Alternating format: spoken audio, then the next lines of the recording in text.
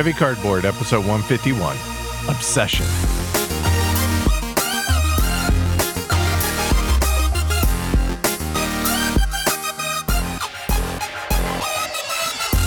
Coming to you from Boston, Massachusetts, and Edinburgh, Scotland.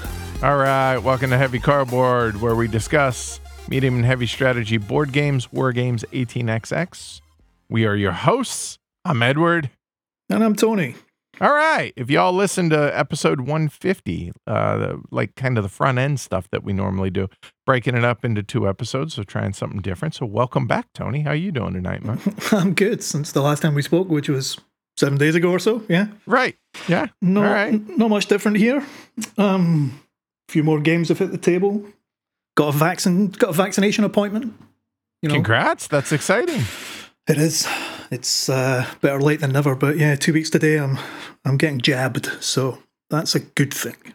Nice. Congrats. Jess is getting jabbed for the second time on Friday. So Jealous. Looking forward to that. Nice. All right. Well, hey, onward and upward, right?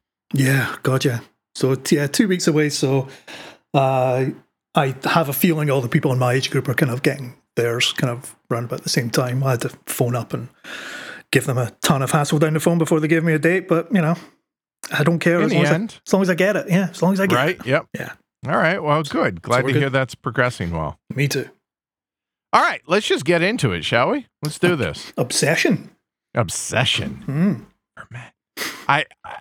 mean, I feel compelled every time. I don't know why. I hear you. You can't say the word obsession at standard volume, right? You have to obsession it. Thank you. You have to. I blame our childhood, right? Yeah. I mean, we got that advert as well. It very much set the bar for terrible perfume ads, terribly pretentious perfume ads, right? And it's carried on into. I saw one that had, Pirates of the Caribbean actor. Oh, is this Sauvage? Yes. It is Sauvage, right? Well, the thing about Sauvage... Whoa. I don't know if that's either really impressive or really what? How do you know that? The reason I know that is because... Johnny Depp, that's because one, it's a terrible, terrible advert. It's very much the kind of... It's the high point of just stupid, pretentious perfume ads that and this goes back nothing. to the whole obsession. Yeah. Right? But the other reason I know it is because when it came out a couple of years ago, and you always know it's Christmas, right? When the perfume ads start coming on the television. It's around about the end of November, beginning of December, the perfume ads start, right? And so big kind of bus shelter posters of it started to appear around town, and some devilishly funny little buggers started pasting an S over the V, so that it was a big picture of Johnny Depp looking deathly serious and pretentious, and it said sausage underneath it. And I think what I liked about it was that this is the kind of thing that happens on Twitter every day, right? People cut and paste things, make memes left, right, and center. This was a proper old school kind of graffiti, kind of vandalism that harmed no one. It was just hilarious. Just a lost art, right? It's just brilliant. So that's the reason I know it. Yeah. So okay, all right, that's an excellent excuse. I would use that too. But all right, so that. Sausage for men. Woo! Exactly what y'all tuned in for today. All right, let's get into it. So, Obsession, Pride, Intrigue, and Prejudice in Victorian England, a Dan Halligan board game. Published originally in 2018, designed by, you guessed it, Dan Halligan, artwork by, you guessed it, Dan Halligan, and published by Dan Halligan's company, Kayenta Games. Plays 1 to 4 players. As far as a playtime, it says 30 to 90 minutes. It lies. As far as availability and cost, hey, good news. It's on the show, so that means it's out of print. But on a serious note, I actually went to Kayenta's website, and I have never seen this level of update of detail for, like, hey, what to expect. And apparently there are 5,000 copies that are in the reprint coming. and they're going to be sold. That's for that's worldwide. 5,000. It was originally supposed to be June, but he said things are obviously backed up because COVID. Yeah. So he's saying probably shoot for or expect probably around August, maybe. Worldwide, Europe, Canada. So all your normal standard places in Europe, Board Game Bliss in Canada, as well as Australia, Asia type stuff, as well as here in the U.S. So nice.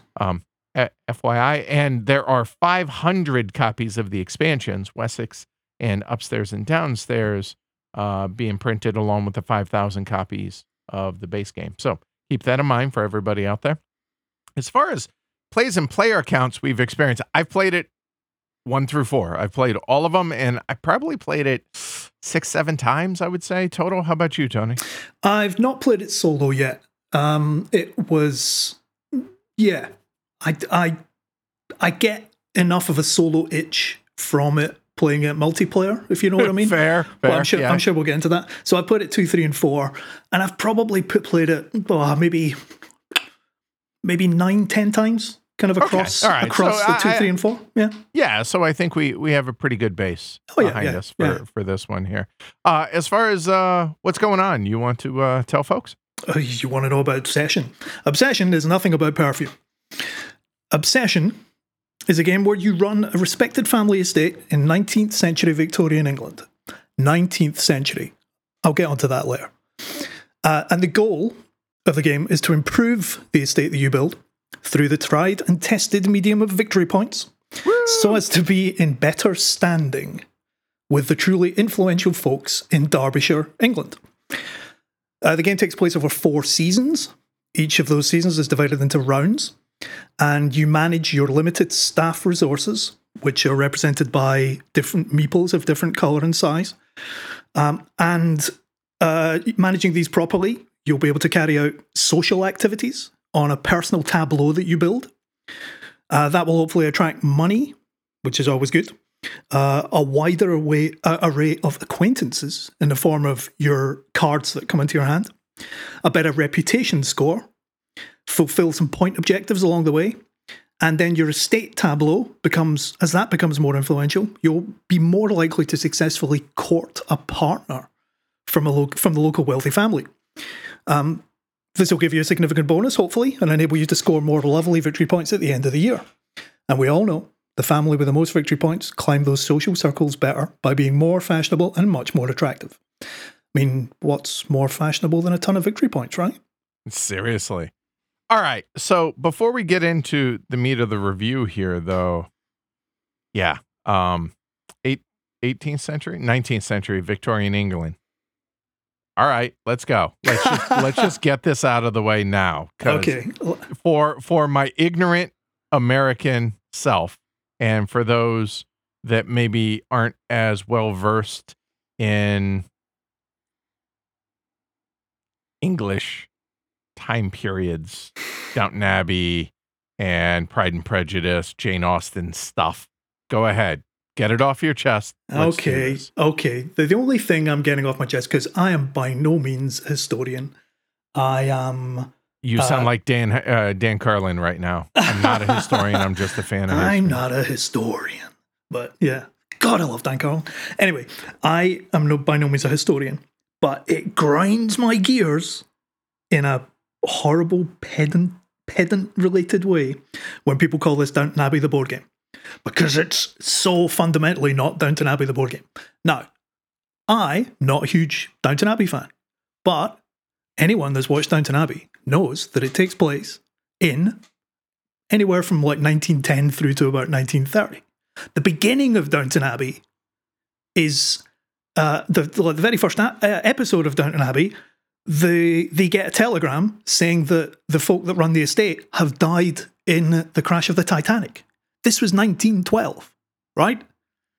And Downton Abbey, not Downton Abbey, Obsession takes place in the middle of the 19th century, post-Napoleonic Wars, post the recession that followed the Napoleonic Wars, which sets up the board game itself, because the families are recovering from the recession and are rebuilding up the house. It's actively what you do during the game. So there's a good 70 years between this and Downton Abbey. Now, I understand that a lot of people's experience of seeing, certainly recently, Edwardian, which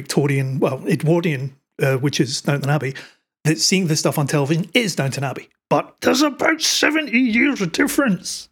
But is there a real difference other than the 70 years, right? I mean, that's not that much time in the scheme of things. I mean, we've gone from Victorian to Edwardian. Which that's a question in and of itself here in a moment, but go ahead. Well, I mean, again, I'm no historian when it comes to these things, but life was very different for people in the pre First World War, and then obviously Downton Abbey gets into the First World War, than it was 70 years previously. Although the major differences in there, I couldn't tell you. Like I said, I'm not a historian. This game features servants of the house, right? Servants of an upper class family. So that's why folk kind of tie that in with Downton Abbey. But yeah, which to me that seems reasonable. And I don't know the difference between Victorian and Edwardian other than during the time of Queen Victoria and during the time of King Edward. I mean, I get that, the literal differences, but I have no idea of the, I feel like it's semantic, but maybe it's not. I mean, I sound like I'm grinding my gears because I'm a historian, and I'm not. So it's like it shouldn't bother me, but it just I don't know why it bothers me so much. Fair enough. I mean, that's okay. So this is an ideal. Jane Austen, the board game, would that be a little bit better? Pride and Prejudice, the board game, that makes more sense. Mr. Darcy in Pride and Prejudice came from Derbyshire, right? Well, I mean, there you go. Derbyshire is, for those that don't know, kind of smack in the middle of England, kind of just outside Manchester. So it's nearly up north, but not quite, if that makes sense. And there's lots of parks. I think it's called there's a big area in Derbyshire called the Peak District. It's all rolling hills. It's all very, very beautiful. There's a lot of big stately homes there. Chatsworth House is the one that comes to mind. And judging from the artwork of the game, they've taken all the inspiration from all the stately homes that do exist in Derbyshire. And which makes sense, right? Yeah. And by the way, Derbyshire, which I've learned how to pronounce, is actually like spelled Derbyshire, but Derbyshire. Derbyshire. Yeah. Derbyshire. Yeah. Far from the hardest, most ludicrous kind of English pronunciation to get your head around, right? And hey, living in the Boston area, don't even get me started. Yeah, I bet. It seems some of that has come over here.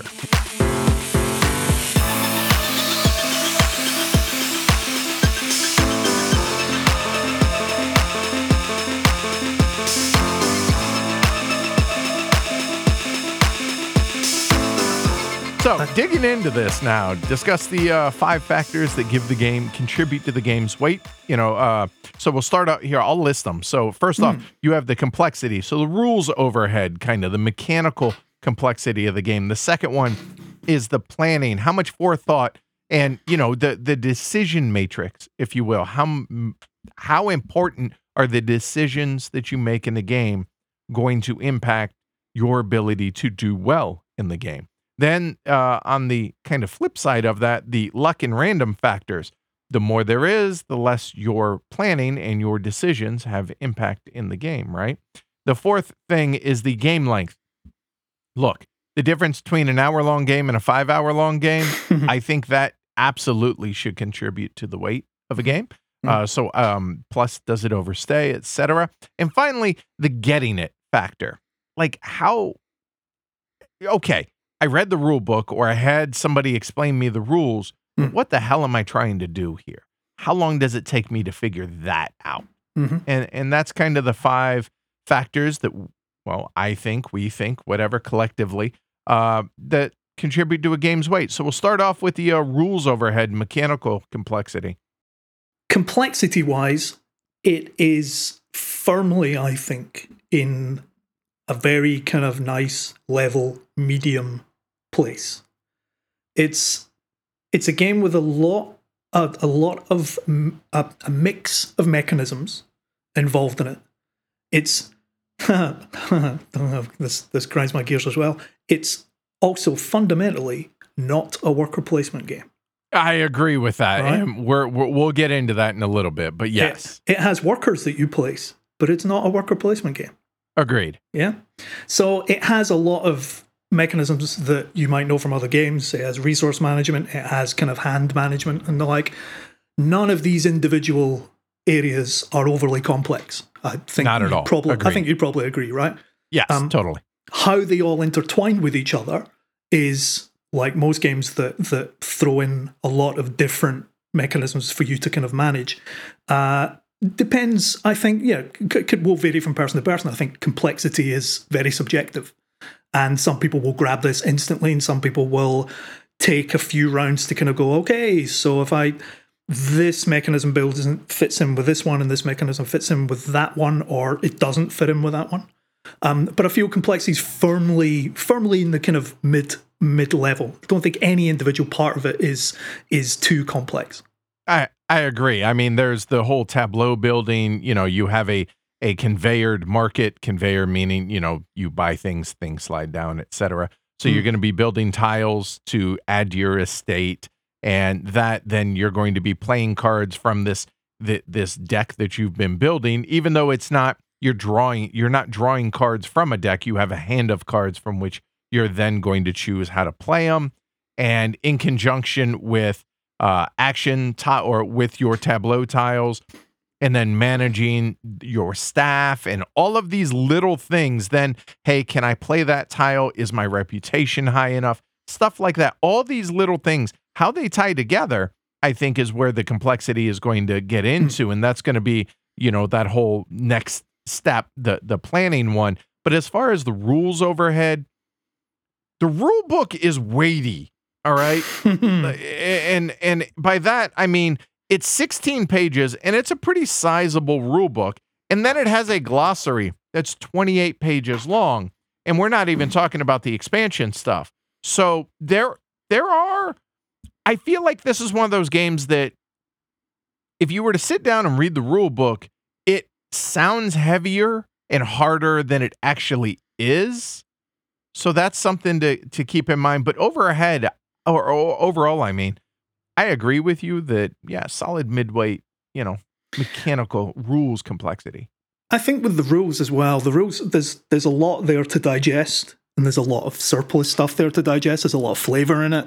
But it's a game you can teach someone in 10, 15 minutes, right? Because all the individual mechanisms are so straightforward. That will change. Obviously, it depends on your experience with those mechanisms a little bit. But you can sit down with someone that's never played the game before, but knows board games, right? And go, right, okay, so there's your resource management. You're trying to do that. You're buying your things from here. This is what you've got in your hand. This is what you need the things in your hand to do, and this is where you're going. And that will only take 10, 15 minutes. One of the things when it comes to complexity, I find with board games is complexity tends to kind of rear its ugly head the moment that you find out you can't do something, right? The moment that you go, oh, I want to do this. Can I do this? No. Why can't I do that? Well, you haven't got the right resources, the right cards, the right building. Oh, why haven't I got them? There's your complexity right there, right? Find that the games that ease you in really, really straight, in a very straightforward way, they'll give you games that will give you an opening hand or an opening tableau with everything's very seamless and very smooth and and then you start to hit tiny walls as the game goes on, but you've learnt the game by then. I think what this game does is you can come up against I can't do that reasonably early on, I find. And that's probably because I'm not very good at the game. I find myself doing things like, okay, so we'll buy that tile that's got a big number 5 on it and we'll put it into my tableau. Can I host a social activity there? Nope. No. Why not? Because you shouldn't have bought that number 5. Why didn't I? There's I have the to get rub. my reputation that high. Yeah, there's the rub. That's actually that's a clever way to think about it, and a perspective that I've never had. I like that a lot. I like that a lot. I remember like one of the key games that kind of this brings to mind. It doesn't resemble the game at all, but the first time I taught people how to play Brass. Brass is a game that is full of, you can't do that. No, you can't do that. Oh, but I want to go there. No, you can't do that. Oh, what? I need some coal. No, you can't do that. There's no coal there.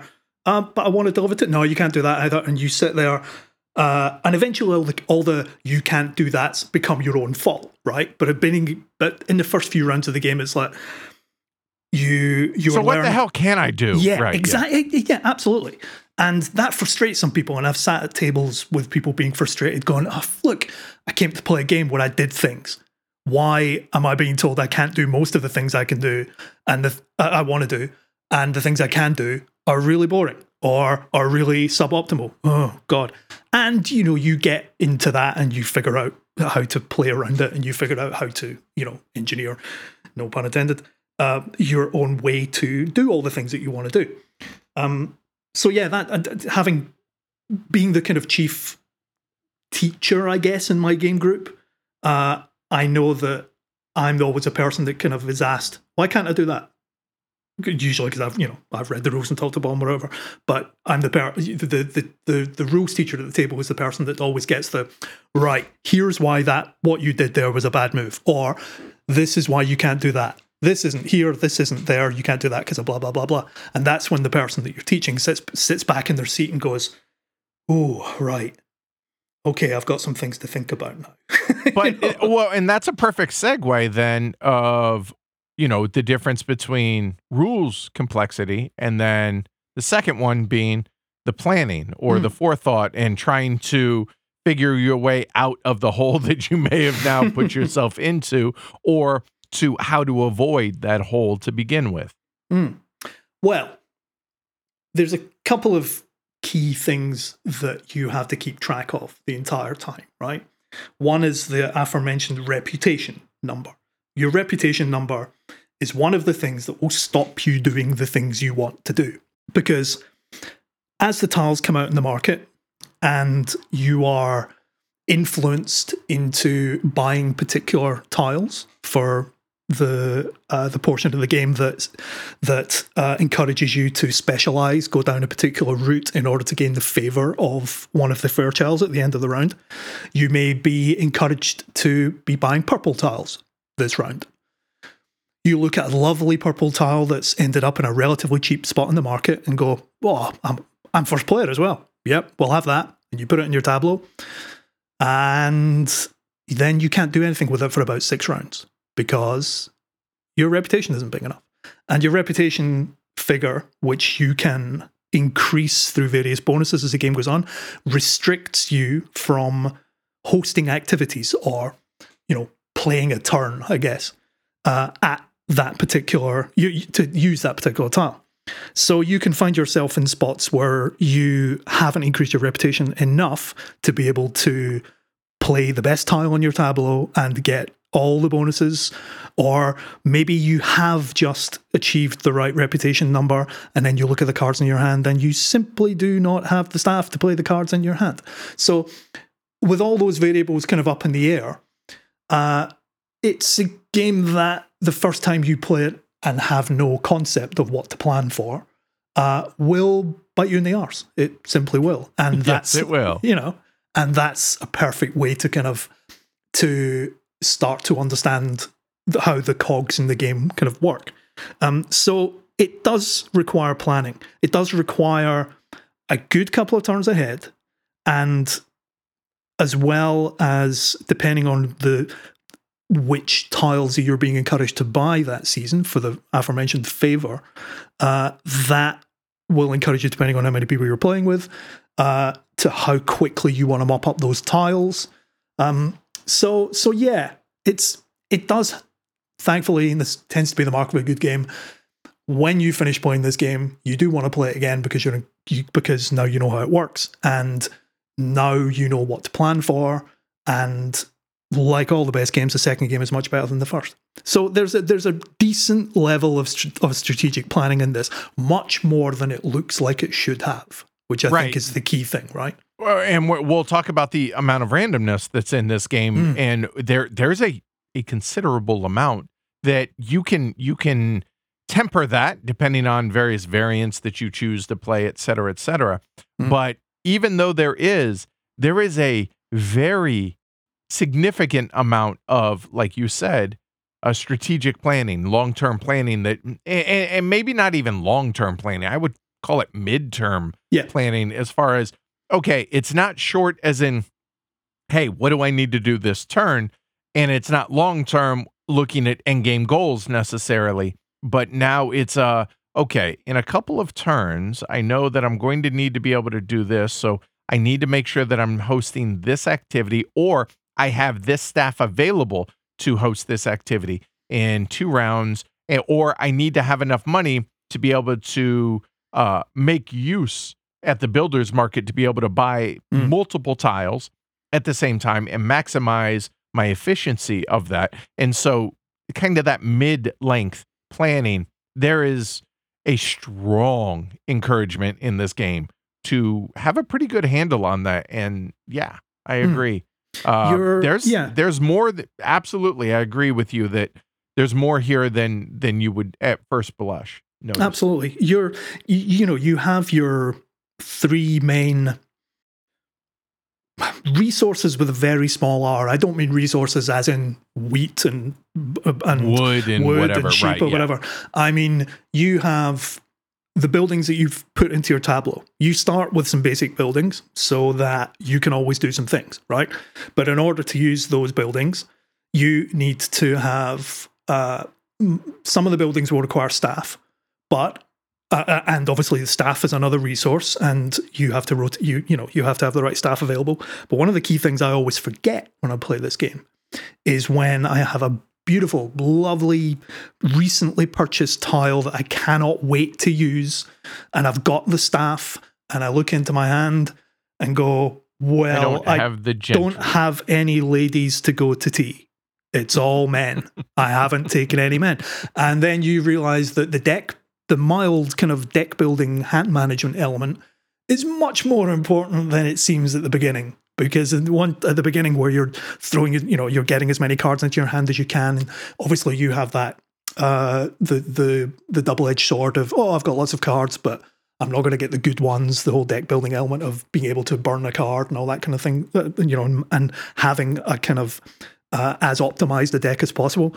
But the number of times I've bought a building that says it requires 3 ladies, and I look at my discard pile, and all my ladies are in my discard pile.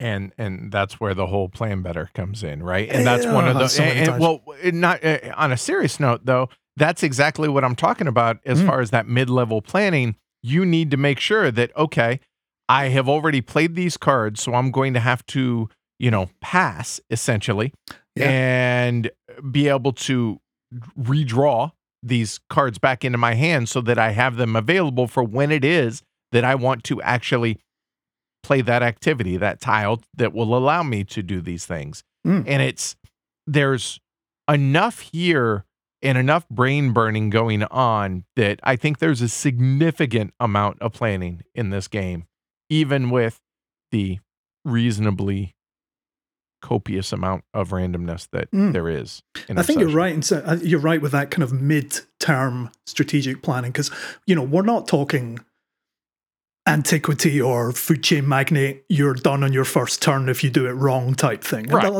Absolutely not. But you can be on the back foot for a few turns if you've gone down a cul-de-sac where you're like, oh no, I've just thrown all my good cards in the discard pile. I don't have any building I can use, or at least not one that you want to use. Precisely. Right.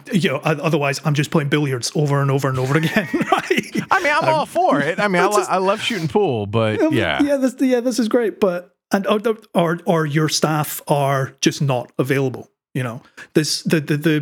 When I was playing Obsession quite a lot towards the end of last year, I was also playing Anachrony a lot. I don't know if you played Anachrony, but it actually uses a very similar mechanism that, as does Barrage, actually.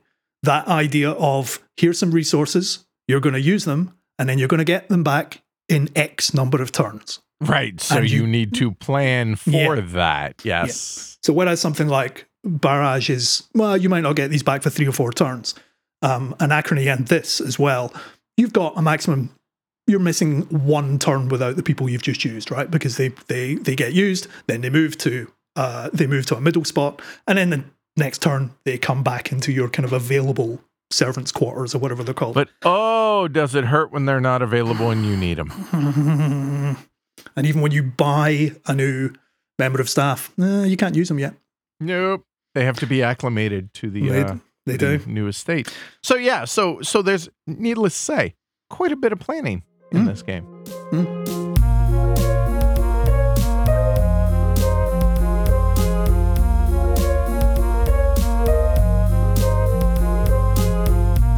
Moving on to the luck and random factors. So, as I mentioned, there's a fair bit here. Start off with the fickle wants of the Fairchilds, right? So you're wooing the Fairchilds at the end of a given season, and their wants are going to be randomly determined. And you're not going to know those necessarily at the beginning. You're going to know those as the game progresses. And so if you're, buying or building an estate with a bunch of those purple prestige tiles, and it just might be that they have no interest in prestige at all. And you're like, really? Really? Come on, man. Who's not interested in prestige? Come on. Seriously, are we not aristocrats here? Come on. So that is one big factor of the randomness. Then there's the random draw of the guests, right? Of the gentry. They could either be prestige guests or just the regular nobility, or not nobility, the average Joes. Well, average in quotes, but you understand. So when you're drawing those, it's a random draw. You might be able to, hey, draw 2, keep 1, that type of thing. But there's no open tableau. There's no open market for the guests. The guests are the guests are the guests. And they're sizable decks. So you really have no way of knowing, are they going to be, an American heiress that is wonderful to help you with money, but then it becomes a prestige question like, ooh, no, you're gallivanting with an American. We can't have that. And that will hurt, your reputation. So it's, or is it going to be, what is it? It starts with a C. Is it a cur? What is it that they call the guys? A cad. A bounder. Yeah. Yes. A cad. Yeah. So you don't know. So you got the randomness of the draw of the guests. And then the big one, right? Well, I would argue there's 2 more big ones. There's the tile draw, right? Mm-hmm. Like what rooms are going to be available. And in conjunction with that, you're going to have objectives or in-game goals. And some of those objectives are going to be tied to very specific sets of rooms. And it is very possible that those rooms are never even in your game. They have the potential to be in your game because there's a bag full of tiles, but it just could be that those never get drawn. So you have a fair bit of randomness here, and these endgame objectives, you might be waiting on a tile that just never shows up.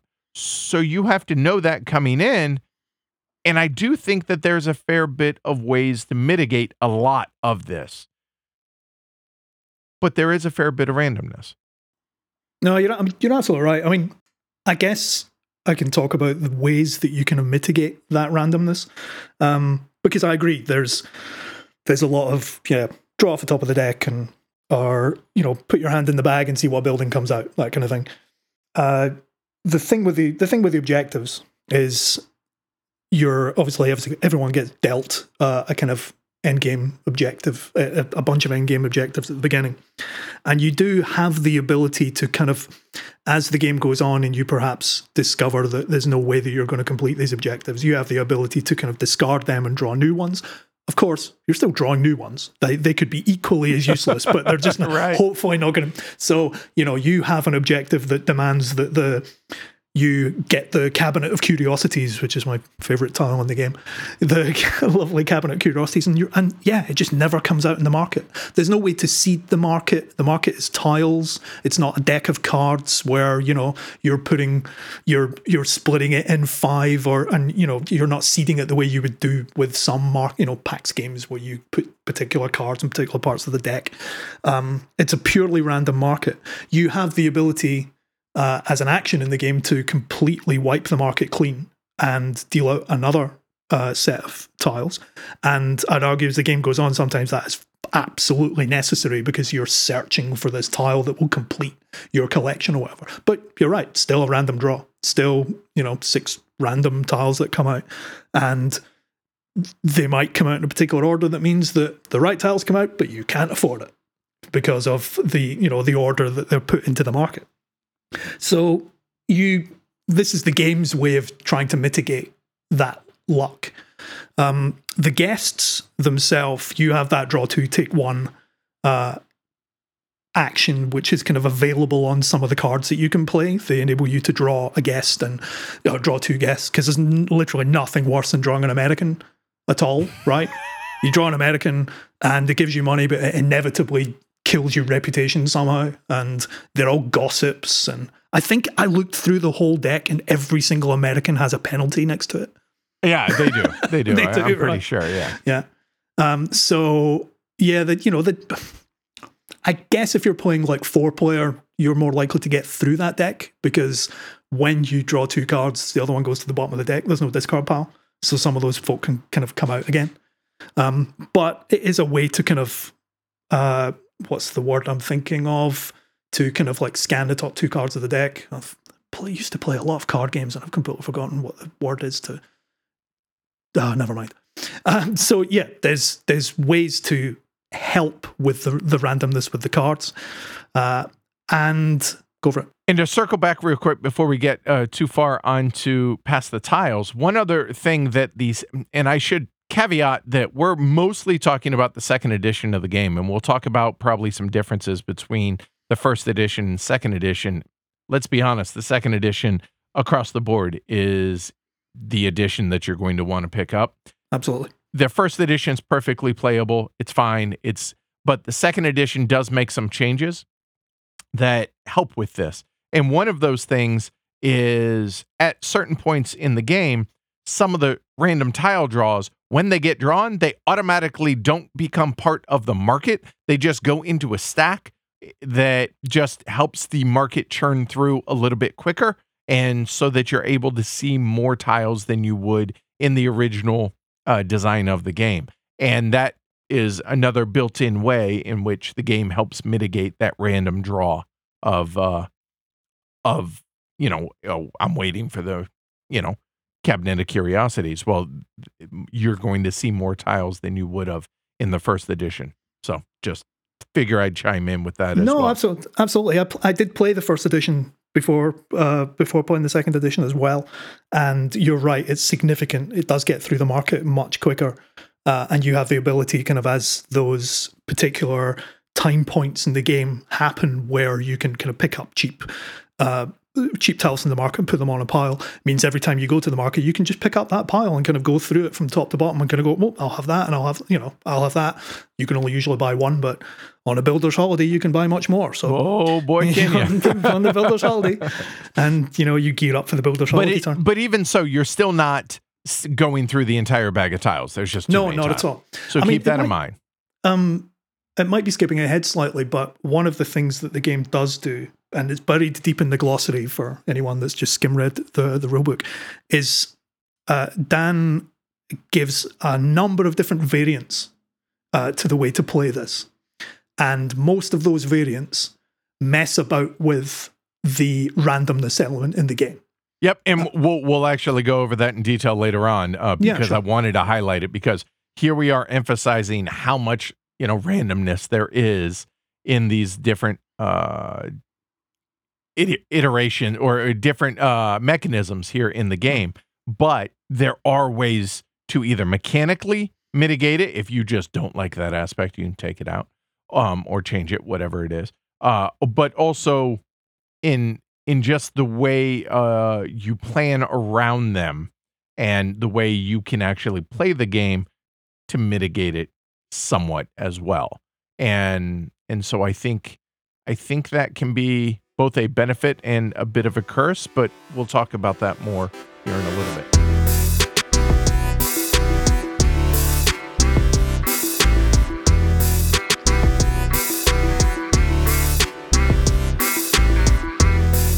All right, so moving on then, the fourth factor, the game length. So it says 30 to 90 minutes. What do you think? Are they ever right? Ambitious. Are they ever correct? There's only maybe Dan can play it in 30 to 90 minutes, right? But no, even the solo game for me, it's not. But then again, I'm not in a rush. I'm okay with that. And I don't necessarily feel like the game ever overstays its welcome. I'm not sitting there just, will you hurry up? Now, like most games, it has the potential for AP, et cetera, but I think the game plays in an appropriate amount of time for what the game provides. But I think you're looking at, an easy 2-hour experience for multiplayer. And I would argue for solo, but I take my time when I play solo. Yeah. I think you're right. I'd give it 2 hours for a 3 or a 4. It does move along pretty briskly, but again, player specific. Like, these times are always player specific to different people with different levels of AP, because AP is definitely, as we've already kind of touched on, the level of kind of midterm planning you need. AP is definitely a thing with this. It is a game, and I'll touch on this a little bit later. It is a game with minimal player interaction, and because it's a game where you place your workers but isn't actually a worker placement game, there isn't actually much that an opponent can do to make your turn go much longer. It's not like a standard worker placement game where you're waiting for your go and you know exactly what you're going to do, providing the person before you doesn't do that thing. Oh no, the player's Why did you go to that spot? So you've done that thing, so you know it's going to take me another 10 minutes to figure out what I'm going to do next, and that's your fault, right? In general, if you know what you're doing, unless you're absolutely hedging all your bets and buying that one single tile on the market that might have gone by the time it comes around to you, that's one of the only real things that's going to kind of interrupt your planning. So by the time it comes around to you, you should, you're usually, right, it's my go, cool. These cards, this thing, this will do that, grand. And you only take that one, you only do that one activity in your round. You do one thing and then you move on, the next player does a thing, and you go around the table all doing one thing at a time. It's not a game where, okay, you've got 5 actions to take, you do your entire turn and then move on. So it does skip around the table relatively quickly in that respect. So yeah, not a lot of downtime. I agree with that, provided people are paying attention to what it is and planning out their turns when it's not their turn. And for better or for worse, like you said, there's not a lot of major impact that one another is going to have. So if you're being like the market and stuff like that. So if you're being a good, conscientious board game player, as soon as you finish your go, you're planning your next turn, right? Most of the time. Or if you're not, then you're on your phone. But either way, you've got a rough idea of what you're doing, because your tableau is increased and you've got your hand of cards or whatever. Or of course, it could come around to your go and you pass. And there's a whole passing mechanism which involves you a number of steps. It's not just okay, I'm done, next player. No, there's a number of steps that are going to happen. Passing is a very strategic kind of necessity, because it gets you your cards back from your discard pile in a kind of Concordia way. You get and it refreshes all your servants and all of that. Yep. And you have the option, and you have options in passing, which is, I always find quite interesting, that not everyone will pass in the same way. You have a little flow chart that tells you your options in passing, and some of them are the same every single time. But then it gets to a point where you can kind of go, well, actually, maybe at this part, I'll actually hire some servants, or maybe I'll buy something from the market here. So there's some different ways. There's different ways to pass, which I find quite interesting in itself. So it's not just just that sentence right there is kind of compelling, right? There's different ways to pass. Yeah. Is it pass? Is it passe? Is it no? But seriously, no. I agree wholeheartedly. I love the fact that anytime there's more decisions to make, I think that's a benefit to the players, and I agree with you. Especially on a passing turn, when it comes around to you, you've used all your guys, your cards are rubbish, you've still got strategic decisions to make in your passing turn. You're not just going, I'm passing, you can carry on, and then pointing to the next player to carry on. You are genuinely going, okay, I'm passing, so I'm going to do this when I pass, I'm going to do that. I'm going to take this in my passing turn because it's going to help me in my next turn. And that will be of interest to other players rather than them just kind of immediately cracking on with the turn. Right. So yeah, it's pretty snappy. I think so. There's not a lot of downtime between turns, and like I said, I've never felt that the game overstays its welcome. So I don't know that the game length contributes to the wait, but it doesn't detract from it one way or the other.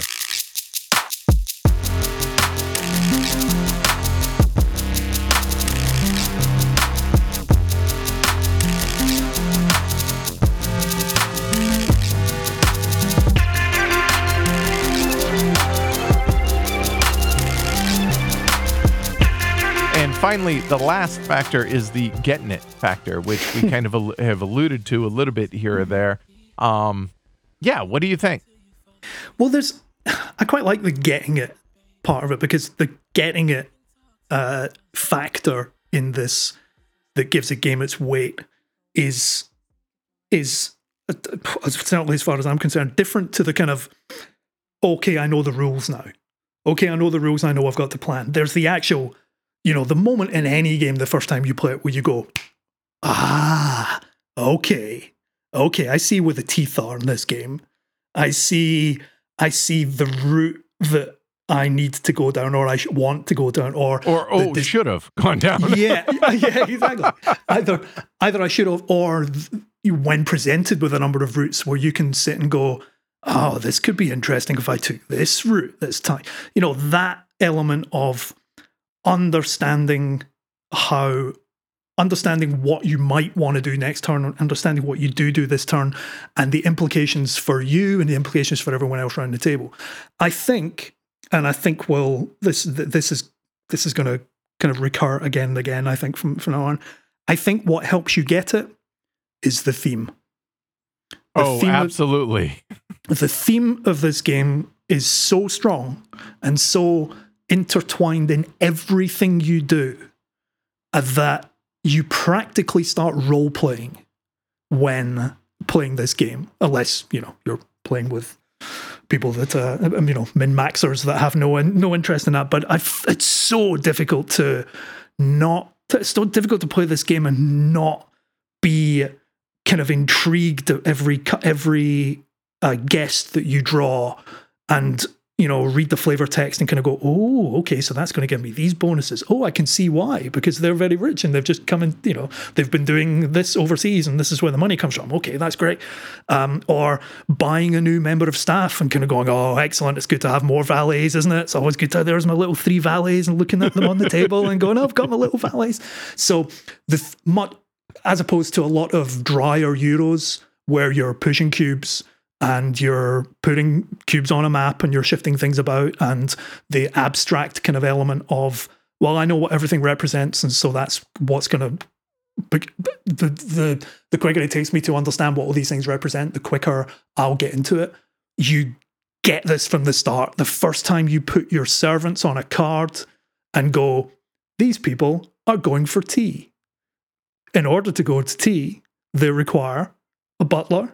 They require 2 ladies to go to tea. So the theme almost instructs you to play it, because you think of it in your head and go, well, of course, we need ladies to go to tea.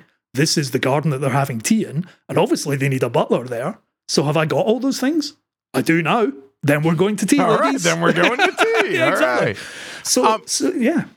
No, I nailed it. I think you wrapped it up. There are few, if any, games that I think the theme informs the mechanisms more clearly and more definitively than this does. And like you said, I think that theme actually helps with the getting it factor. But there is, like we alluded to earlier and said earlier, that there is much more mid-level planning than you would probably expect there to be with given the amount of randomness. So for the getting it, it's going to take you, a couple turns. Now, mechanically, maybe not, but the implications of why and everything, I think, are going to take you a while, to where I would say your first game, enjoy it. Second game, now maybe you're going to go in and be, more competitive type thing. And you will enjoy it. And that's the thing. Like your first game, you will throw servants at actions and throw cards at them and kind of go, oh, well, isn't that lovely that they're going and sitting in the conservatory and now they're playing croquet in the lawn and this is great. Oh, you've won by 30 points? Oh, right. Oh, well, it looks like I didn't realize there had to be strategy in the amount of the kinds of activities that I had to do. And then you kind of wind it back and kind of go, right, this is a better activity to do now because I'm going to do this next turn. So as a game that can bring maybe people into the hobby that have maybe not played anything of that complexity, this is perfect because of the theme. I mean, it's as you say, it's such a good example of the theme instructing the mechanics. And even if we've all used these mechanics before in countless other games. We've all played our Great Western Trails and our Dominions, and we've all played our, any countless number of resource games or countless number of tableau builders. These are all mechanisms we've used before. But tying these into this theme felt just as a stroke of genius, where you're thinking, instead of, I need to build this hut with this amount of straw and wood, no, now I need to play billiards with 3 gentlemen and 2 valets. And you're like, that's genius. That's absolute genius. I think it's just helps you get it. And again, as you say, as to whether it helps you win, well, that's a different matter entirely.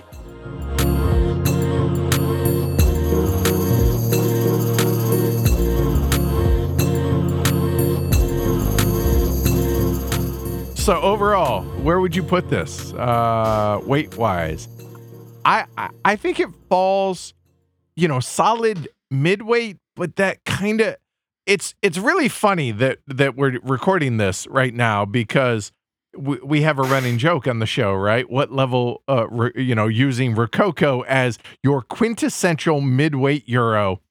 And I have the new version of Rococo set up here on the table, getting ready for the stream in a couple days. And I'm looking at it and I'm like, and I also have Obsession right here on the table with me as well. And I'm like, yeah, I feel like there's more going on in Obsession than there is in Rococo. So if Rococo is the baseline for midweight, I guess it's a little bit heavier than a midweight, right? I mean, yeah, it's kind of Rococo +1, right? It's kind of, well, I find it interesting that it's both games that involve a lot of very posh, very rich people having a lovely time. Is that what instructs a midweight game these days? Is that what it? So. You need to put some upper class gentry in your game just to kind of make it round about midway. But you're right. No, if you do a direct comparison with Rococo, it's definitely got the edge on that when it comes to planning. Agreed. But not significantly, not so much so that anyone whose ceiling of playing games is Rococo shouldn't give it a shot. I think this would be if someone's really enjoyed a game of Rococo, and I love the fact we're still to this day using Rococo as right? And I can see it on the shelf behind you as well. And it's just, I was thinking about it before you even brought it up. So if we're still using that kind of that mid-weight, and anyone that is the heaviest game they've ever played, I would push a session in front of them and go, okay, this is your next step. And I think you'll still be in your comfort zone while playing it. So, not to mention the theme. And I actually was reading, I believe, I read all the comments on BGG, not all of them, but most of them, getting ready for a review. And somebody had said they had some complete non-gamers, like have never played a modern board game, but they loved the idea of the theme and they were perfectly able to play this. So yeah, so I think this fits in mid plus a little bit for a Euro. Yeah, I think so.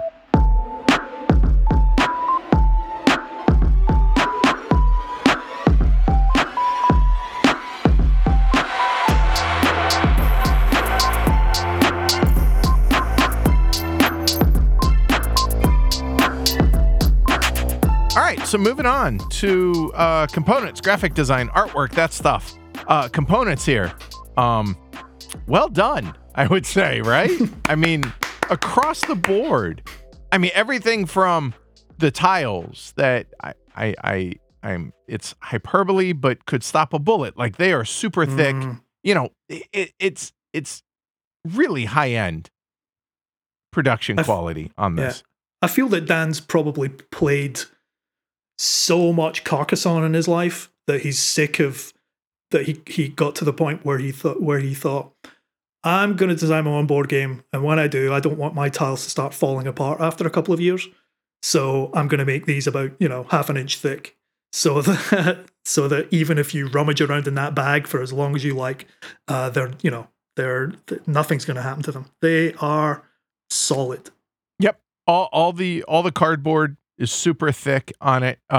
Tons of custom meeples that remind you of exactly what the servants are. Yeah. Butler looks like a butler. The lady in waiting. I don't know exactly what a lady in waiting exactly is, but I could picture it being, looking like they do. The valets, et cetera, et cetera.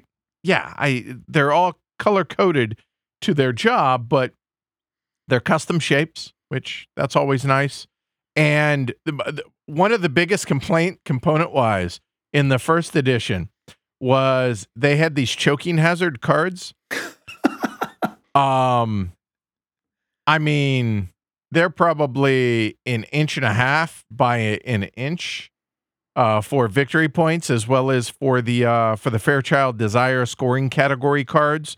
And in the new edition, the second edition, they made them normal size. They're not like playing card size, but they're fine. Standard Euro mini size. Yeah, there you go. Thank you. And so that was a huge upgrade that they did, in my opinion. And then one other nice little thing that I actually saw some people complaining about was the country estate board can be separated, which allows you actually, depending on how your table, like, is it a round table that you play on? Is it a coffee table? Is it your typical board gaming table? Whatever. It allows for a little bit of fit flexibility with that, to where, I can't have this really long, very tall tableau. I need it to be wider than tall, and it gives you some flexibility in that. I thought that was a nice touch. Or you can flip your player board over to where it's actually included in your player board, to where now you can just have that one tall tableau, however it is that works for you. I've never really understood why anyone would complain about flexibility or accessibility with board game components. It's the option is there, so why make a thing of it? I think it's great. He had the ability to do it, so did. And even on a relatively decent sized table, it's worth mentioning. Obsession can eat up your table. It really can. Yeah. And I'm staring at kind of my table at the moment and remembering that even in a 2-player where we're playing kind of head to head across a 3-foot table, we were, butting heads kind of in the middle as we were building our tableaus, and they were getting further and further down. And so the option to kind of remove that 1.5 inches of cardboard is, even just that amount is excellent. So agreed. So overall, I think the components are fantastic. The components are excellent, and again, there's I've kind of mentioned already the idea of if this was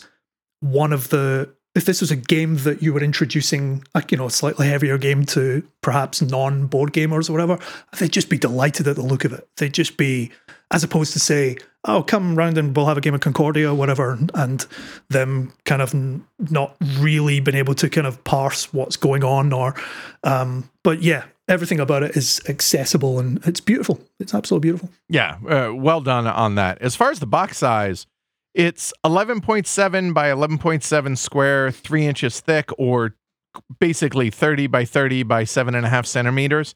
And when you factor in the second edition and the 2 expansions, the upstairs, downstairs, and the Wessex expansion, and any of the promo tiles, it is chock full, and it weighs a lot. It's sizable. It is significant.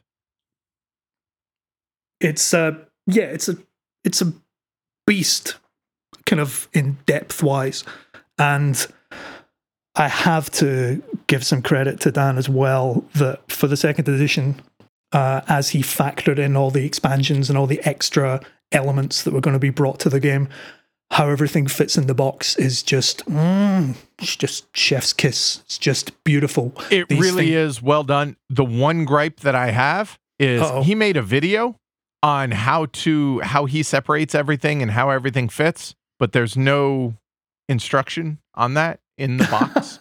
I do wish I do wish there was something there, because even the inserts in the box and everything, the way it's separated with the second edition, fantastic. Really, really well done. But yeah, give me a little bit of instruction.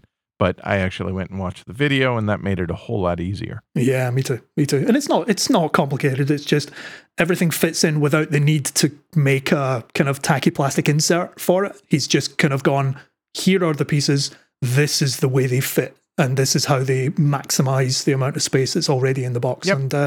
You're playing this family? Here, you get this box, which is that family. It has the family crest, it's a thick box, and it has all the player pieces in it, which is really nice. Absolutely lovely. As far as graphic design, what do you think? I mean, it's.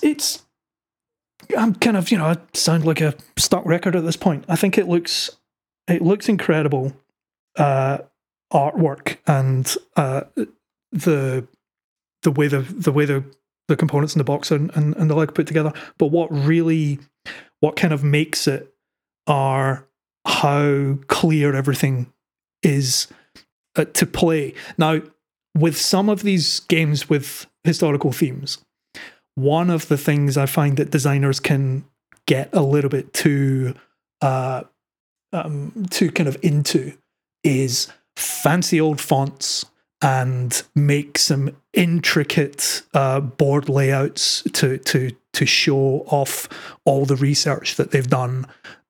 So you look at it and go, "Well, isn't this historically accurate?" But that doesn't necessarily make for an easy game to play and an easy board state to understand. And there arguably is some very, very curly writing on some of these cards, which... Yes. Wait, what's their name? But at least with that stuff, it's flavor text. It's not key component Y or key information to be able to it's form over function. It is indeed. When it comes to flavor text, but not when it comes to actual functionality of being able to play the game. And sure, and people will have different capabilities of being able to understand extremely dense cursive text, right? Sometimes I find myself picking up a card and kind of having to go, okay, so that's Elizabeth, that's Fairchild, right? Okay, but fundamentally, the names don't matter to the function of the game, so it's fine to develop the graphic design in those kind of flavorful areas, but the main game text on all of these cards is really clear, so that's fine. And all the icons are really clear, and the icons are in the firmly in the corner of each card. So when you've got your hand of cards, you can clearly see what it is, where your bonuses are, what your service is going to be required for each thing, and it follows through to the buildings that you're putting into your tableau. There isn't much of a common board in this game. It's really just a track, just a kind of action track, and everything's very clear on that. So yeah, spot on. Agreed. And talking about the artwork, I like the family crests, right? It's a simple thing that are on the player boards and the player boxes, if you will.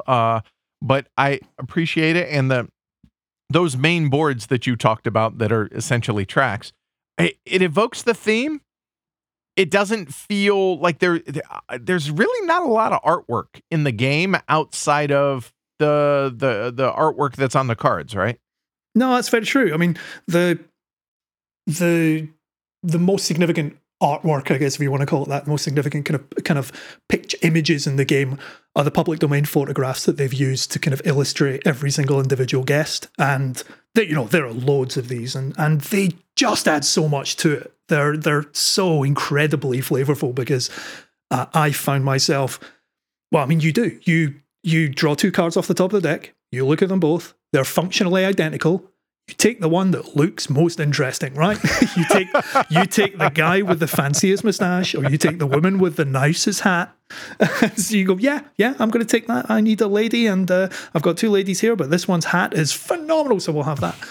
But you're right, because the buildings themselves, regularly, the majority of the buildings, the squares that go into your tableau, don't have images on them. They simply have numbers and... aside from the monuments that come later on in the game that have a little bit of artwork. And as we said, the main board is simply a kind of round track with a big picture of the stately home in the middle of it. So the flavor of the images is really what's in your hand. And again, that lends itself to the mechanisms of you kind of introducing these people to the table. So yeah, it's not got...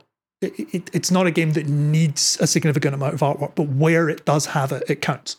Moving on to the rule book. Yeah, you want to go first before I get into it? Books. So we've got 2 books. We've got what I like to call the old FFG style of, well, here's a book to get you started, and here's a book once you've played it once. Admittedly, it's actually not quite as cut and dried as that. The rulebook does tell you, the big square 16-page rulebook does tell you 99% of the things that you need to play the game. I would argue it probably doesn't take 16 pages to do that, and the rulebook feels a little bit flabby. Yeah, I don't think there's arguing in this case. Yes. It's very interesting to read, but again, the glossary that they've put in there to explain every single nitty gritty piece of the game is where that stuff should go. I feel you could probably put less into the original rulebook and actually shift more of that to the glossary, but at the same time, there are some, and this is a pretty big deal in some cases. There's some rules that are buried in the glossary. Some really kind of quite integral rules that are buried in the glossary that you have to seek out. Where they're a 3rd edition to this game, they need to be kind of brought forward, and some of the other stuff perhaps needs to be pushed back. I think it's a wonderful game overall. I think people are going to get that from the review in general. However, this is definitely one of those instances where you can tell that the designer of the game also was the writer of the rule book. Sure. And that is job security for me, is what that is.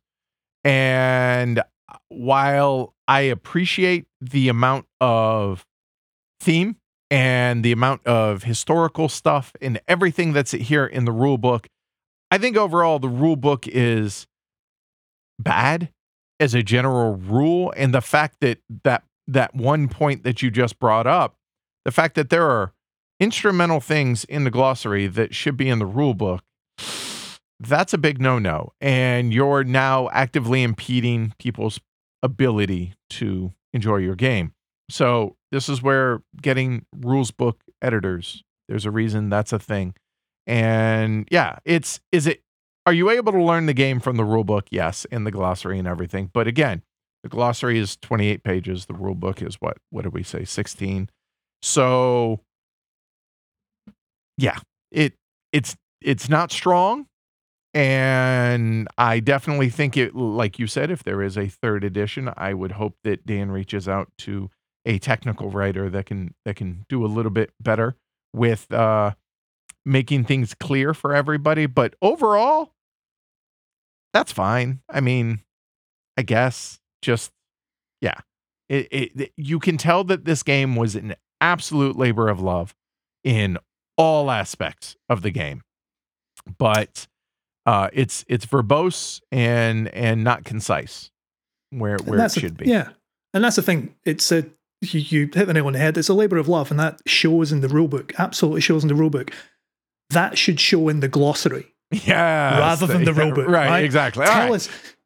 Tell us all about how much how much of a labor of love this game is in your glossary, but in the rulebook, this game has a thing in the rulebook that I don't know if I've ever seen in any other rulebook, and it maybe does exist, but it doesn't quite exist in this form. On page 6 of the rulebook, right, not in the glossary, not in the strategy guide or anything like that, there is a pie chart of VP distribution, which feels to me like the kind of thing that I would expect at the back of a Splotter or an 18XX. I was going to say Hollandspiel or a Splotter game, and yes. This is how to win this game. Now, when you see it on its own, it's really jarring. Now, when you read the thing from start to finish, it's perfectly understandable kind of why it's there, because it's trying to indicate, well, look, you can concentrate on this part of the game and the courtship and stuff, but perhaps there are more VPs in different places. Right. Now, there's a whole page on that. I don't think the main rulebook needed that. I also don't think the main rulebook needs a whole page on the thematic background of favors on the very back. And that's another thing that probably could have gone into the glossary. So, I'm looking at this rulebook thinking 12 pages, not 16. But again, a labor of love, right? Yes, 100%. And you know what? Stan's first game, and exactly. That's all right. Yeah, it doesn't harm the game. And this when it comes to criticism of the rulebook, sometimes I always feel that weird folk like us are coming from this kind of slightly highfalutin kind of, oh look, we've played hundreds of games and we've read so many rulebooks, and this just doesn't stand up to the best of them. It's first game. It's an absolutely beautiful thing that merits beautiful documentation to go with it, right? Just maybe in different places. And it does have that. It just, maybe the balance could be shifted for accessibility's sake. That is a perfect way to sum that up. Well done. Thank you. All right. As far as setup, teardown, teaching, learning, okay. There are a lot of, now when you have everything, meaning you have, let's just call it second edition, you have the Wessex expansion, you have the promo tiles, you have the other expansion, it's a lot to manage. And then at the end of a game, okay, wait, these are your starter tiles, those need to go. It can get a little unwieldy, and it's not a super smooth process for setting up and tearing down. I'm not saying it's not worth it. I'm just saying it's not fast. 100%.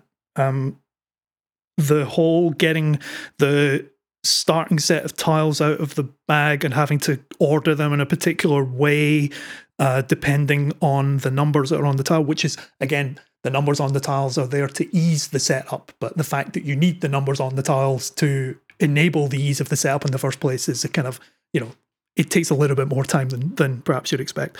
And it does eat up your table, this thing. It really does. With 4 players, it will easily take up, a whole big gaming table. So there's a lot of pieces. As I said, there's no real middle board to it, aside from a kind of round tracker, which you can kind of put to the side, I guess. And there's a lot of different decks of cards of different sizes and shapes. I never had a problem with the small VP cards. Never had a problem with them at all. I thought it was a nice thing that I hadn't seen in other games. No, they're way too small. No, the ones in the first edition are way too small. And Dan knows it. I'm with you, Dan. They were fine, right? But again, with the second edition, you have the option. Right. Look, I just put them in a bag, kept them, and I'm like, this is a bag I never have to open. Yeah. Okay. So the setup isn't difficult. It isn't, laborious. It's just a little bit on the fiddlier side of when it comes to some of these games. Agreed. And you were, I am not able to teach this game in 15, 20 minutes because when I teach, I tend to teach the entire kit and caboodle. So how do you go about doing that? Oh, I think it's really, and again, the theme kind of helps with this. I think it's really straightforward to get started in this game without worrying about, and again, this is a different way to, for example, the way that you would teach a game. be that on stream or whatever. But if you're teaching, if I was sitting here, for example, with 3 people that had never played this game, then I'm not going to concern myself with strategy pie charts, right? Sure, but I'm going to tell people around the table, okay, these are your guests, and in order to do this is, as I said, the theme of the game informs the mechanics. So you're going to put rooms out that you're going to do things in, and in order to do things, you need people to do those things, and you need servants to help you do those things, and you're going to do one of those things around. And the game is in figuring out what people you want to attend and which of your servants are going to help them, so that when you come around to do it again, who have you got left to do the next one? And there's going to be a continual rotating circle of this kind of thing. I just think you can get it up and running in 10-15 minutes, and you can play a sample round of this really, really quickly, because people, even people that haven't played games to this complexity can at least go, okay, so I've got 2 guys here, 2 members of my family. I would like to take them for tea here. Can I do that? And you go, yeah, well, look, what does it need? There's all the iconography. It's really straightforward. Dun, dun, dun, dun. There's your stuff. Now collect all your bonuses. You get some money and you get some reputation. You're done. And they go, oh, cool. I better plan what happens next. There you go. So you can do a short kind of slick, right, let's just get into a couple of rounds of this, and then we can stop and go, right, now, what do the Fairchilds want? What do your objectives say? All of the next level strategy stuff. So yeah, teaching, really straightforward for this, I think.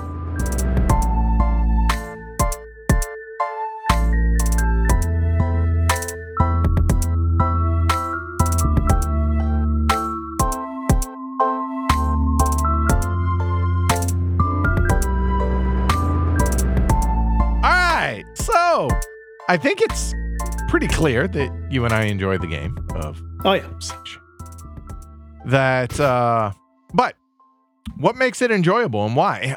I'll be honest, we've kind of covered a lot of it, haven't we? I mean, you can't not really, as you kind of talk about the nitty-gritty of this game, because there's a lot of joy to be had in it. I think so. And, but we right before we took a little break, you were talking about something that you hadn't seen in other games, whatever. There's one part of this game which just, it's the thing that you do at the end of your turn. And I've not really seen it in any other games, and it inevitably is in another game, but it's so tied into the theme of this game that it's just perfect. And whenever you add a card to your hand, you've looked at however many cards and you've chosen one, and you add it to your hand, and your opponents will do the same thing. Now, normally, in any other card game, no one gets to see that card till you play it. Not so in 19th century Derbyshire society. There, as the rulebook points out numerous times, it's the same little bit of text, there are no secrets in Derbyshire society. So, when you add a card to your hand, because all the cards are guests and they are members of the upper class, you have to introduce them to the table. It's the perfect little kind of concentrated part of the theme where you decide which card you're, and like I was saying earlier on, you draw 2 cards, they're functionally identical, but you pick the guy with the best beard or the guy with the best backstory that's on the card, and then you put it on the table and go, ladies and gentlemen, I'd like to introduce you to Mr. Viscount Peter Townsend, or whatever his name is. He has recently come back from a trip to Antarctica or whatever. He gives me a bonus of £200 when I play him, and he increases my reputation by 2. And everyone around the table should go, oh, very good. Welcome, it's a pleasure to see him. Welcome, Viscount. Yes. And if the other players at the table have their strategy heads on, they're like, oh, I know he's got a plus 200. He's got money in his hand now, right? Great. No one's going to care about that. But they're like, oh, Peter Townsend's in the game. And then when anyone draws a card, sometimes because they're so not used to that, yeah, they're so not used to that in a game, they'll draw a card, put it in their hand, and they'll move on, and people will go, I think you've forgotten something. Could you please introduce your new guest? Oh my goodness, I'm so sorry. Anyway, here is Major Anthony Cole. You go, oh, it's a pleasure. I love it. It's my favourite part of the game. And yeah, strategically, you should be taking note of the things that people have in their hand, or, oh no, you've drawn an American, oh, you're going to have to play that at some point, and that's going to hurt your reputation, but that's going to have a lot of money on it, okay. But no, you're just intrigued that there's a gossip in the game now. I just think it's great. That's awesome. Well, I mean, okay, and I think as somebody who has said that always that mechanisms trump theme, this is about as good of a interweaving of theme and mechanics that can be. And I'm sure there are other games that have done it as well. I have no doubt. But you're looking at, again, I have Rococo here on the table. No, that does not interweave the theme with the mechanisms anywhere near the level that a game like Obsession does. And I think that's when you have those two things that are just so intertwined, it's a thing of beauty. It's art. It really is art. And I think that's just, man, that's really the high point of what this can be, right? It's such an achievement. Like, I think Dan must have been thinking, my God, no one's ever done this. No one's thought of making staff resources. They must have done. No one's thought of making activities part of your tableau. No one's thought of making your guests the cards in your hand that will give you money and that is, you're using what are normally very dry Euro mechanisms. Euros can be dry as anything, and could be, beige as another. Leave Arc right alone. Yeah, exactly. These things can be the beigest things ever. This proves that doesn't have to be the case, and that you can tie the two together in such a way that not only does it make the game easy to learn, it makes it easier to play, and it makes it easier to get, and makes the whole game, makes the whole time at the table much more entertaining in itself. Totally agree. And the funny thing is I'm going through my list of things that I have here, and I'm like, well, we've talked about that, talked about that. But the one thing that we haven't really touched on a lot yet, and I realize you haven't been able to experience yet, is the solo game in this. First off, there are a plethora of AI opponents to choose from, which it basically breaks down into 3 different difficulties. There's easy, there's medium, there's hard. And I know there's double digits. I don't remember how many, but there are double digit AIs that you can choose from in your game. You play you pick a family, and you're up against one family as well. And the fact that running the AI is butter smooth and super simple, but makes it's still a pretty big challenge. It takes tiles from the builder's market, so you can't just like how you couldn't plan for when other players, I know that tile's going to be there because I'm playing solo. No, the game might be able to take that tile, so you better plan accordingly.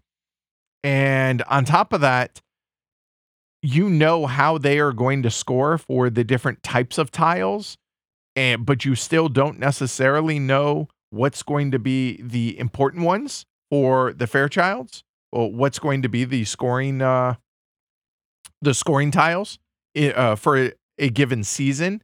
And that's where those variants come in, to where, I'm looking in the playbook now, and the variations, there are 4 Obsession game variations, along with 2 minor rule variations. And there's the Jane Austen one, which basically is pure randomness. Then there is the Emily Bronte, the seasonal market, a game with a renovation focus that seasonally turns over the builder's market. So in other words, if you want more churn and burn throughout the market, you can include that one. The Queen Victoria one, a game with a renovation focus that creates a dynamic builder's market by removing the cheapest tile at the end of every round. Again, churn and burn in the market. Then there's the Charles Dickens version, a game that introduces a great deal of courtship uncertainty, if you wish there to be. Maybe Maybe you just don't want to know what the Fairchilds are going to want at the end of a season. Then that's just revealed, ta-da, at the end. Did you guess right? I would argue that more strategic gamers will probably cringe at that idea. I understand that. That does not interest me. But if you prefer that, it's there. And then there's standard play, and then there's extended play. Standard play is 4 rounds in each season, and extended play, there are 5 rounds in each season. So it makes for a longer game. And then from there, there's the starter guest card draft. You can actually draft in there. And then intensive service as well. So those are the different variants. And then with the base game, you have all of the different AI opponents that you can have. And you and I have kind of covered how there isn't a lot of interaction in this game. It is fairly multiplayer solitaire. So the solo game doesn't feel really any different than playing the multiplayer game in that regard, which I see that as a positive overall. And on top of all of this, there is the expansion, Upstairs and Downstairs, which there are people that feel that it is critically important to include the Upstairs, Downstairs. I wouldn't go quite that far, but I think it's a clear benefit to the game to include Upstairs and Downstairs, the expansion. But the thing that it has also is maybe you don't want to play just the standard solo game. Well, the good news is it adds what it calls the Solo Estate Challenge. The traditional Obsession solitaire puzzle is finessing courtship against increasingly difficult solo opponents. The Solo Estate Challenge eliminates courtship and shifts the focus to country estate development as the path to victory. So if you want to just focus on building your estate up and not having to worry about wooing the Fairchilds, well, there you go. There's that. And then there's 2 other things in the expansion, which is Tableau Obsession, which Dan calls Obsession Chess. It is designed to remove almost all randomness and variability that represents Victorian fate in traditional play. And finally, there's competitive team play, because the Upstairs Downstairs, in addition to everything else it adds, makes it playable for 5 or 6 players. Full disclosure, never played at 5 or 6. Not sure I want to. Not sure I have a table to do so. No. So just because you can doesn't mean you should. That said, but yeah, overall, I found the solo game to be legitimately fantastic. So much so that when I was preparing for the for recording this over the last couple days, I made a decision. I was like, okay, I really want to play this again a lot. So in the next couple weeks, I'm going to stream it again. And I'm going to do the Solo Estate Challenge, because that's the one aspect of it that I haven't streamed yet. Why? Nice. Because I want to play it, because I enjoyed the solo game that much. And again, the solitaire game doesn't feel really hardly any different. And it takes less than a minute, if not less than 30 seconds, to run the solo AI on its turn. So it's super simple, super streamlined. And the amount of people that I read comments from that said, I am not a solitaire gamer, but I've played this solo and have thoroughly enjoyed it, kind of says something to that as well. And as someone that has played their fair share of solo games over the last 12 months, and considering what you were talking about in the last episode as well, having a butter smooth AI to run is, sounds amazing. That's what you're looking for, right? I don't know. I don't know why you haven't played this solo. So you need to fix that as well. Yeah, you're probably right. I'll come to that in a second. Yeah, there are so many variations that he includes in this, and not even before you get to the expansion. What I was going to say was that the variation that I've kind of come down on the side of playing more often than any of the rest of them. And because you can incorporate a number of these different variations together, you can, because all it does is kind of tweak a particular element of the game, right? I don't see why anyone would play the basic game of this, because essentially you get 12 actions and that's that. So the expanded version of the game, the extended play, I think, the extended, right? Yeah. That to me is the game. I agree. That's where you have the board shows you 5 action spaces per season, but practically it's only 4. You do 4 things, and then there's a courtship. You do another 4 things as a courtship, and so on until the end. What I found interesting about the variations, though, is that the variation that I've settled on playing more often than anything is what they call in the book the Charles Dickens variation, which is the variation where normally at the beginning of every season you are introduced to the theme that you're going to be encouraged to kind of focus on so that you can court one of the Fairchilds at the end of the season. And that theme is introduced to you at the very beginning of each season so you can strategically plan for the rest of the season. And there is a flip side of that where you can 100% not know what the theme is until the courtship itself, where the theme card gets revealed and you go, oh no, I've drilled down on gardens and I should have gone for prestige. Oh, well, I'm an idiot.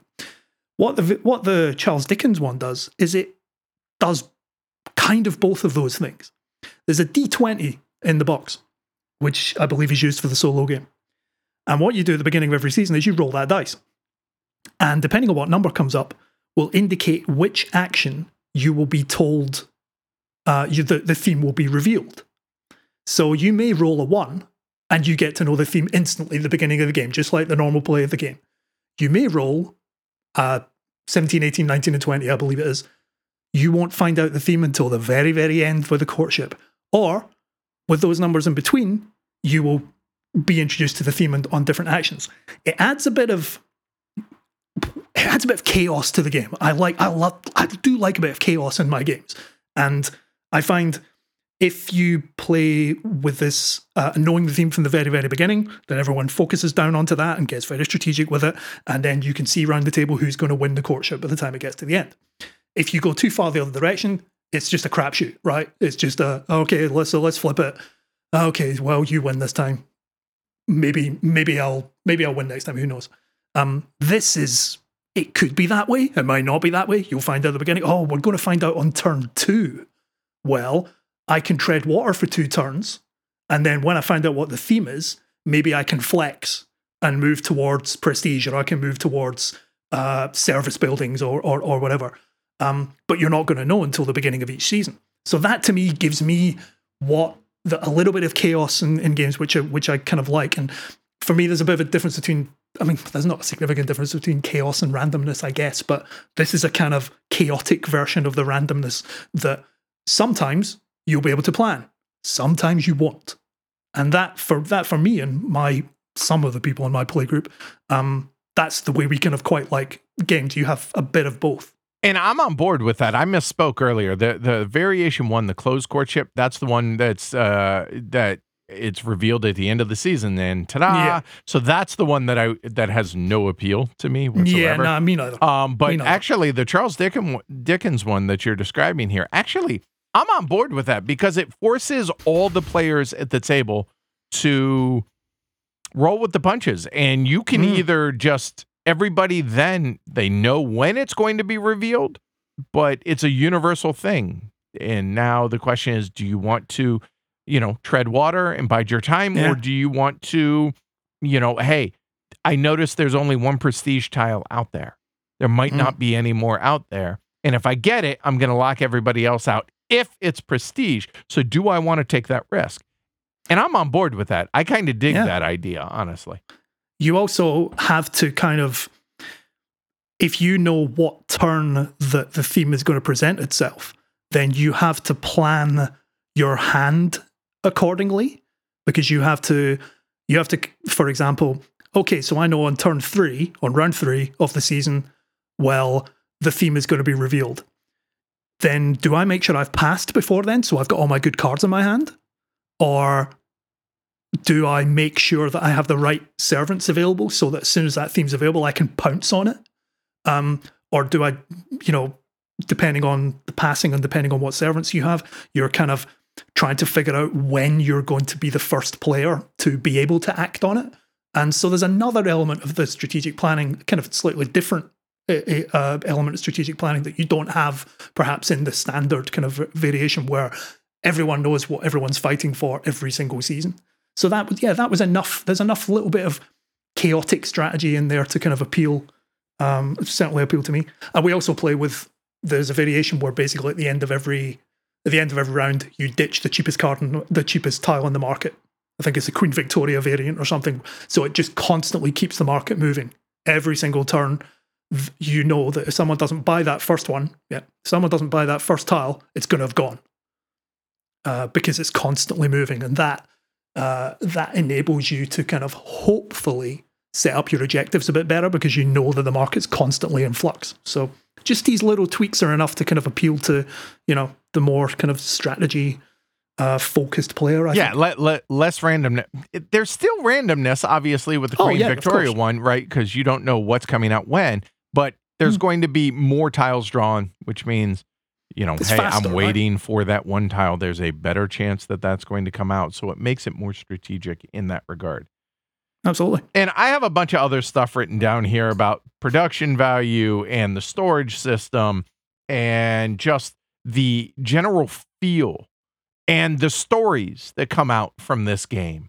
But I feel like we've already touched on all of these things, right? Yeah. And the one other thing that I wanted to mention as far as the expansion goes, the upstairs, downstairs, is not only, it adds another family. I think it's the Howard family, I think it is, and all this other stuff. But it introduces new servants, which are the hall boy, the cook, the head housemaid, and the useful man. Oh, the useful man. You got to love the useful man. And that straddles the line for me of, does it go a little too far as okay, keeping all the roles straight for the different servants, who can be used for the what, and okay, this one can sub in for that, but only if I have this tile. Oh yeah. And so that's where it starts to get a little bit pushes up against, are we getting a little far into the weeds with it there or not? And it's getting close to the line. I'm not saying it's crossing that line, but it's getting close. So that's something to keep in mind with the upstairs, downstairs. So to those people that say it's vital, I don't think so. I think there's plenty of game in the second edition box without the expansion that I don't think it's necessary, but if you want to add more, then there's more. Sometimes, and this is the same with a number of expansions, I find that if you're adding, so in this case, you add more servants. So you have the potential to have a ton more servants, and some of the objectives kind of lean into that, say that you need to, at the end of the game, you need to have one of every small servant or whatever. So there's more wood on your board, essentially. But there's, having played maybe half my games, I've played it with the expansion and with the new workers. I think the original game still has teeth because you have the ability to buy fewer servants. You have a smaller cohort of servants, and you're still trying to win the game with less variation of servants, and that can be harder. I've ended the game with upstairs, downstairs with about 15, 16 pieces of wood in my servants' quarters and kind of going, well, I can do anything I want. I can absolutely do anything because, I played 6 cards out in front of me that gets rid of all of that. I've still got, 7 or 8 servants still sitting there. So it becomes to use a word of use over it becomes a little bit flabbier. Yeah. I'm a big fan of the useful man, though. Big fan of the kind of one-time use kind of useful man to smart bomb the market, just to go, no, let's get rid of that. Or do enjoy buying a useful man, even just to, again, the thematic kind of thing. I have a very useful man. We don't know what he does yet, and you'll find out what he does, but he's very useful, wink wink. And there's 4 or 5 things that he can do, right? Right, he's a fixer. He's a get out of jail free card kind of type thing, right? Yeah, so I quite enjoyed that. And yeah, just one of the other, it has deck building, right? Which we've already talked about. We've talked about how the Americans tend to be really, really helpful money-wise, but not so much reputation. There is a mechanism in the game, because it's the deck builder, to be able to get rid of the folks that wouldn't be good for you at the end of the game, because they're going to be worth negative victory points. And that just introduces another level of strategic planning, which is, oh, wow, if I got an American heiress early on, 900 pounds? Oh, you betcha. That is a huge amount of money. That is going to be extremely, extremely beneficial. But if she's in my deck at the end of the game, then I'm going to lose victory points. And it's not like you're scoring oodles of victory points in this game. So having a couple of negatives in there, not really great. So it then becomes a question of timing. Do I play the American heiress to get that influx of cash and take the hit in the reputation, which, okay, that's fine. Do I play, when I get her back into my hand, do I play her again? Then do I play her again, et cetera, to where you're hemorrhaging reputation, but man, you're swimming in money, which is going to allow you to buy more estate tiles, which is going to allow you to do more things and more flexibility. But you better time it right to get her out of your deck and to dismiss her. And to if not, kill the American heiress. Right. Yep. So there's that timing aspect that it's just another layer that is just so enjoyable in this game. Yeah. Anyone that's played any kind of functional deck builder that has a trashing the card mechanism, this is essentially that. But again, the randomness kind of comes into it, because I've played games where I've never drawn any negative victory point card at all. I've never needed to use the dismiss guest action, and my entire deck is out of my entire deck, there is not a single negative victory point in it. I've probably still lost. Don't get me wrong, but right. But again, the kind of top deck draw, even though you're seeing a couple of cards, means that you can go the whole game and not see a bad card. The flip side is also true. You can fill your hand with a load of good cards and then have to waste time. A lot of cats. Yeah, and then have to waste time kind of dismissing them and getting rid of them and making sure they're not in your deck. Yeah, but it's not just like in like a Dominion. Oh, I want to get rid of these weaker cards. There is some of that, but it's also, wow, these are really useful throughout the game. I mean, these are really good cards. Just don't get caught with them at the end of the game, or you better mitigate that if so. Yeah, risk reward. Right. You want it early and all that stuff. And especially when you draw, because it's worth mentioning, you have two decks of cards you can draw off of. And one of the decks of cards are what they call casual guests. These are generically okay cards. They have low reputation, which means that you can play them quite early in the game. Eventually, you will get to draw off the other deck, which are the Prestige. The Prestige, which is where the Viscounts and the Majors and the like come from.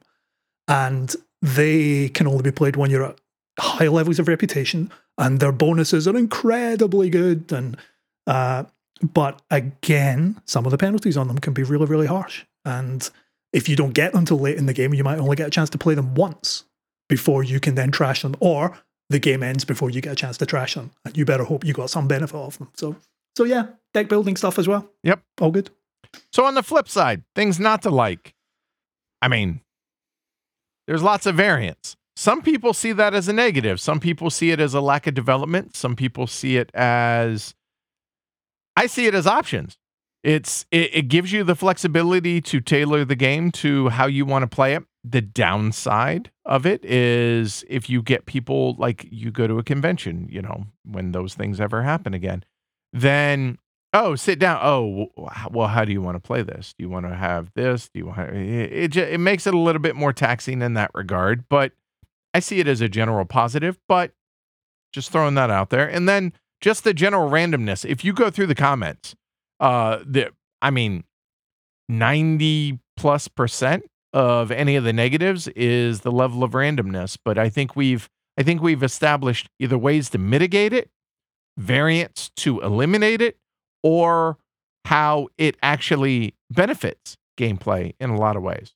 No, I really don't see, certainly the variants that are in this book, I don't really see them reflecting a lack of development. I see them reflecting someone who knows their game inside out and back to front and knows what different gamers might want from that game. And so rather than post a Word document on Board Game Geek 3 weeks after it comes out or whatever, saying, oh, you might want to play it like this, incorporating it into the game itself to kind of say, okay, here are some variants that may address some of the ways that you would like to play this game. Shows a confidence in the game, as far as I'm concerned. It shows a confidence that he knows exactly what the game does. He knows exactly what the game doesn't do. He knows exactly who will like certain parts of this game and perhaps who won't like some parts of these games. Here are some ways that you can mitigate that. He lays it all out there and allows you to kind of tailor your own game. Yeah, I think it shows, especially for his first game, it shows an amazing amount of confidence to kind of say, okay, here's the game, but just mess with it in any way you want, right? Yeah, I think that's really nice. Yeah, I think that's fair. And there's a note here. It says, let's talk about tableau builders, shall we? So here's my kind of mid-review turnaround, I guess. I can't see me playing this very often, right? I like it. I think it's, for all of the hours and hours we've just talked about, all the fantastic kind of pros that it has and how beautiful a thing it is and how thematic it is. Games, and certainly when reviews of games, reviews of anything, are understandably very, very subjective. And I've got a bit of a thing about tableau builders and have done for a couple of years now, I think. And this has only really been kind of exacerbated, really, I guess, by the pandemic.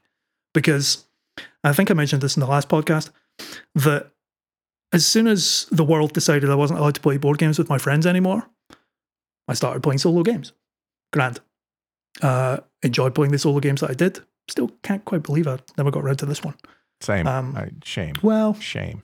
Yeah, maybe I can, for the following reasons. And I once started to be able to play games with other people again. Well, I'll go back a bit. I'm quite comfortable playing numerous multiplayer solitaire games. Well, just solitaire games on my own, or even multiplayer solitaire games as two players, right? Whiles away in evening, enjoy solving a puzzle. Multiplayer solitaire games, by their very nature, are I'll solve a puzzle and you solve a puzzle, and let's see who does it better, right? Yeah, sure. Yeah, let's see who does it better.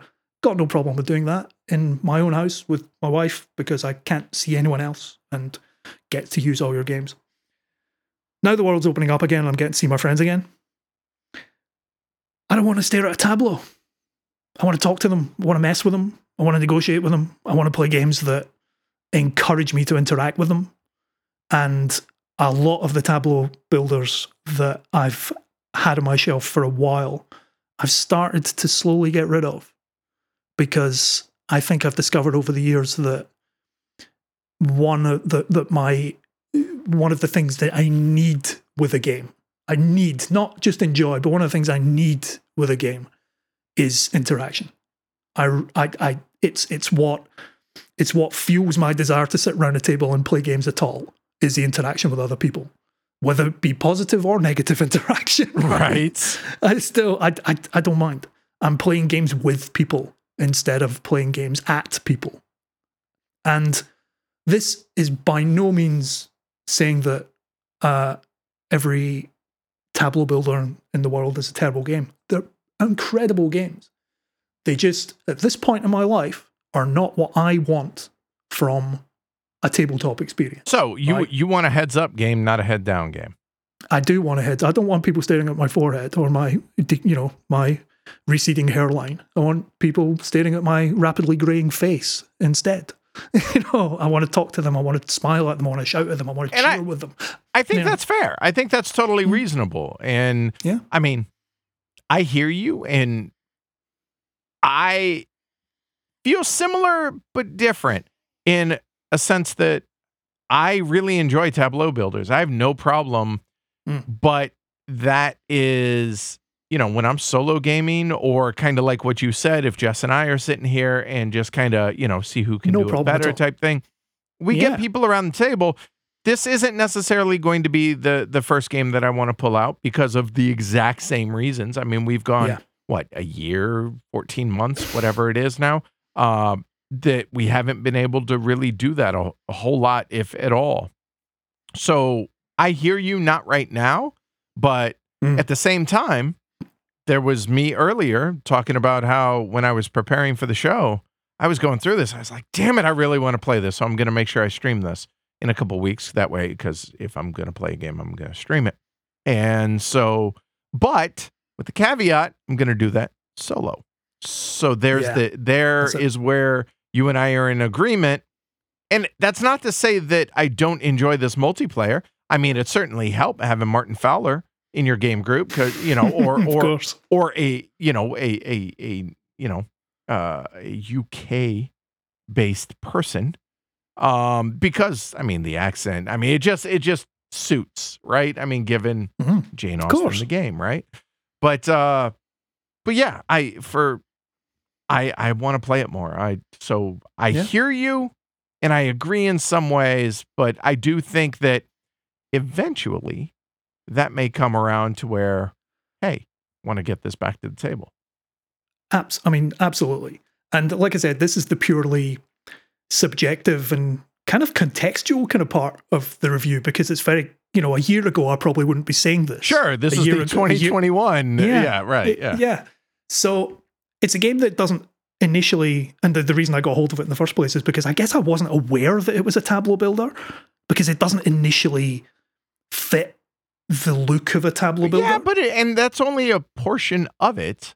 No, of course, right. Of course. And so I think when I first played it, and I slowly realized that what I was doing was staring at the table rather than staring at people, I was, okay, so this is what the game is. And as far as tableau builders go, it's among the best out there. Do not get me wrong. It's absolutely fantastic. It's just not the game I need right now. And totally reasonable. Yeah.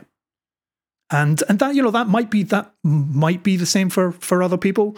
I have a shelf of games that I cannot wait to kind of play with other people. Almost none of them, in fact, I'd say none of them are tableau builders at all. And again, it's just where we are in the world at the moment, and what games I've played over the last year, and who I've played them with, or rather who I haven't played them with. So if this is what if this kind of game appeals to you, then you will love this game. For me, right now, this has been pushed to the side because of other things are more important to me. So it's a caveat, but it's a very personal caveat, and it might be a caveat that other people kind of agree with because of the way where the world is for everyone at the moment. As far as I said, as far as games of this type go, it's right up there. There's very little to fault with it for all the reasons we've said. As for whether I can see me playing it over the space in the next couple of months, I think I have other things to do. Fair enough.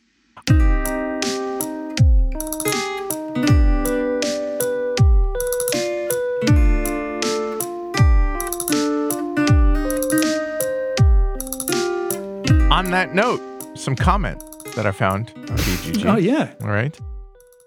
Do you like Downton Abbey or Jane Austen books?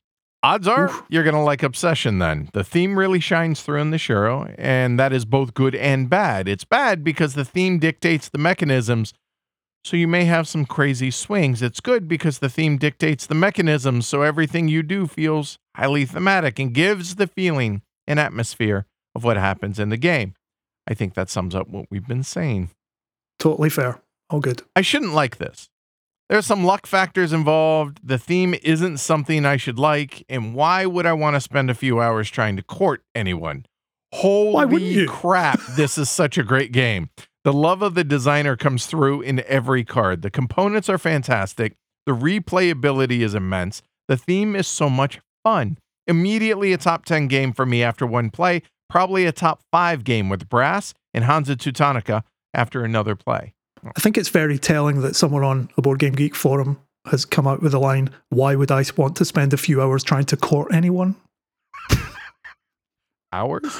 Not days, weeks, months? All right. I know. What a waste of time. Right here. Well-designed game, but the rulebook makes it much more complicated than it should be. I was let down by the theme, which was strong, yet shallow. The theme revolves around hosting activities over and over and over again.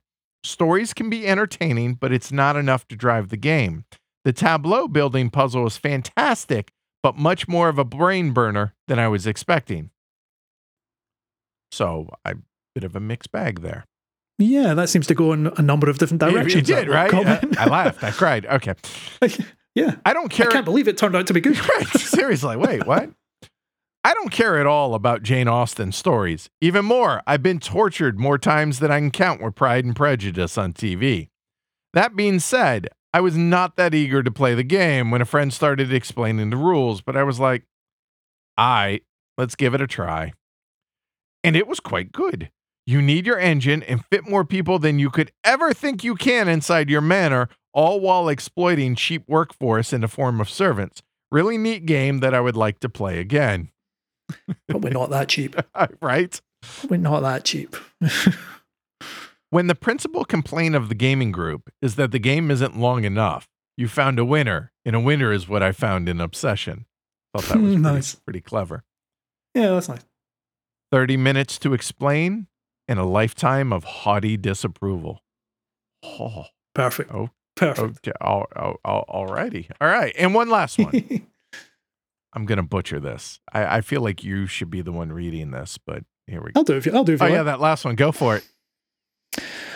The Viscountess invited the distastefully nouveau riche American heiress round for a stonking weekend of ladies' tennis and secured lucrative business connections for the estate in so doing.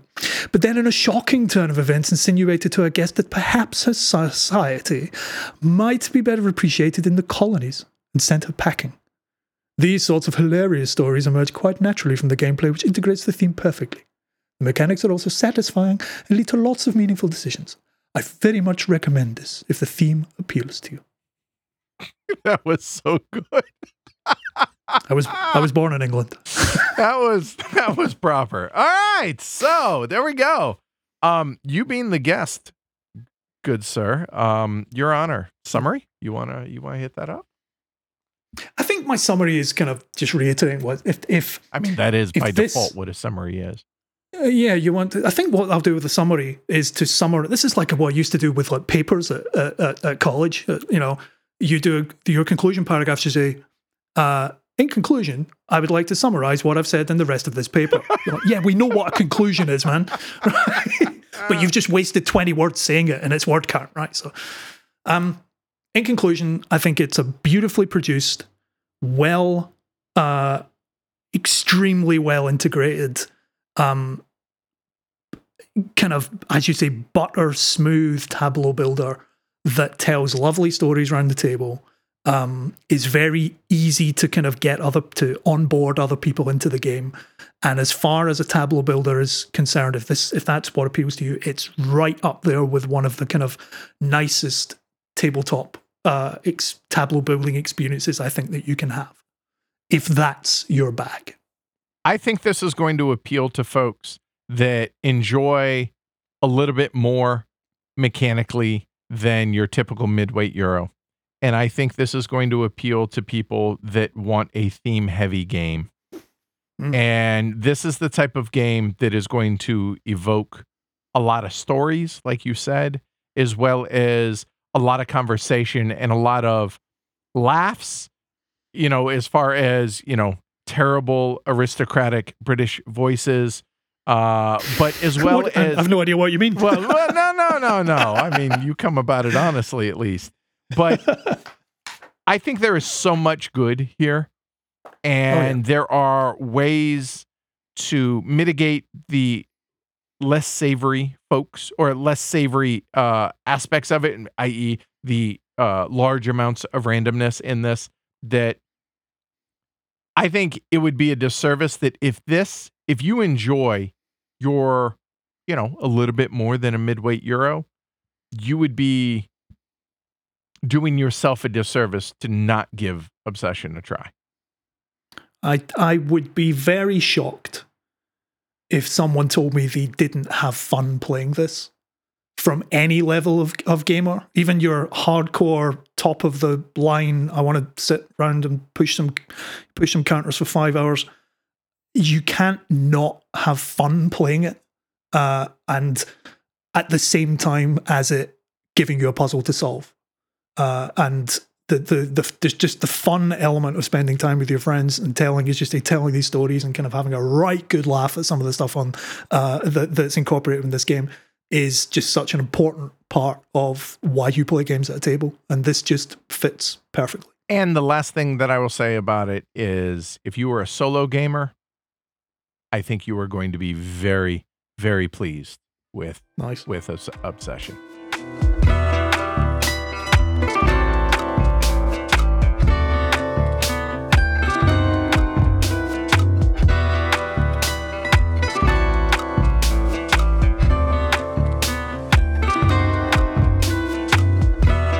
So, rating time. So we rate on a 1 to 6 scale. 1, Burn It With Fire. 6, Hall of Fame. Everything else is somewhere in between there. But realistically, 4 for me, a 4 is a game that I want to own, and I'm going to start seeking out.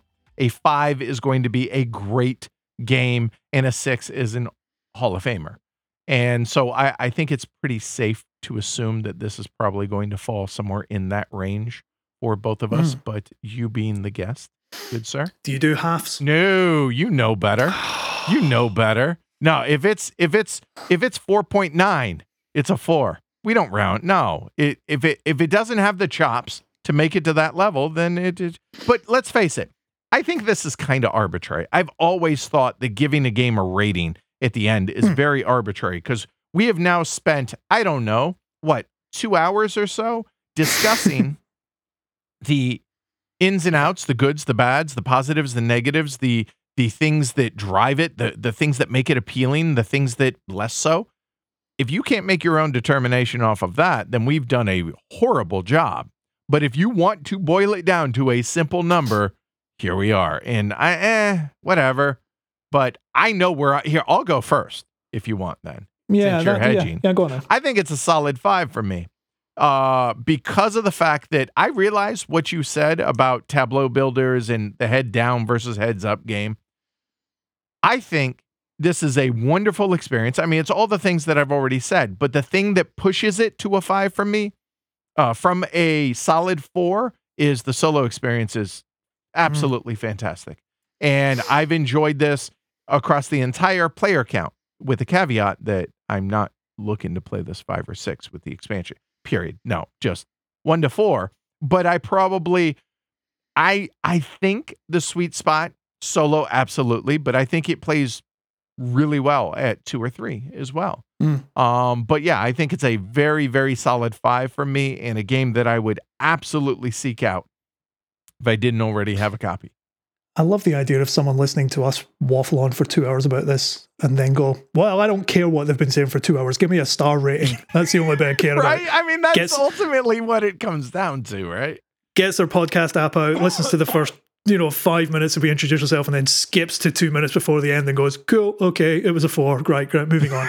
I mean, come on, guys. Come on. Yeah, this is... I kind of want to be objective about it, but it's not possible. Because, reviews can never be objective. They shouldn't be objective. Ratings are personal, right? Yeah. Between last episode and all of this episode, I think people have a pretty good feel for where you are right now, as well as what you're about. And I think that's all they could ask for. Yeah. So with all that in mind, and with everything I've said in mind, I kind of give it an almost kind of like regretful 4, because I'd like to give it 5, but unfortunately it's me, right? You vote from the heart, and I've not played the solo game, but I feel like I've played the solo game, if you know what I mean. Sure.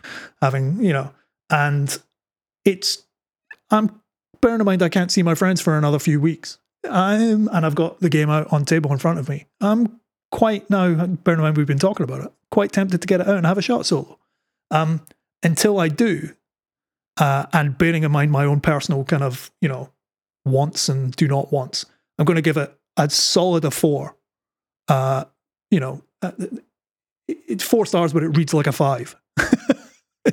If you had it written down. I feel like this is coming with an apology to Dan.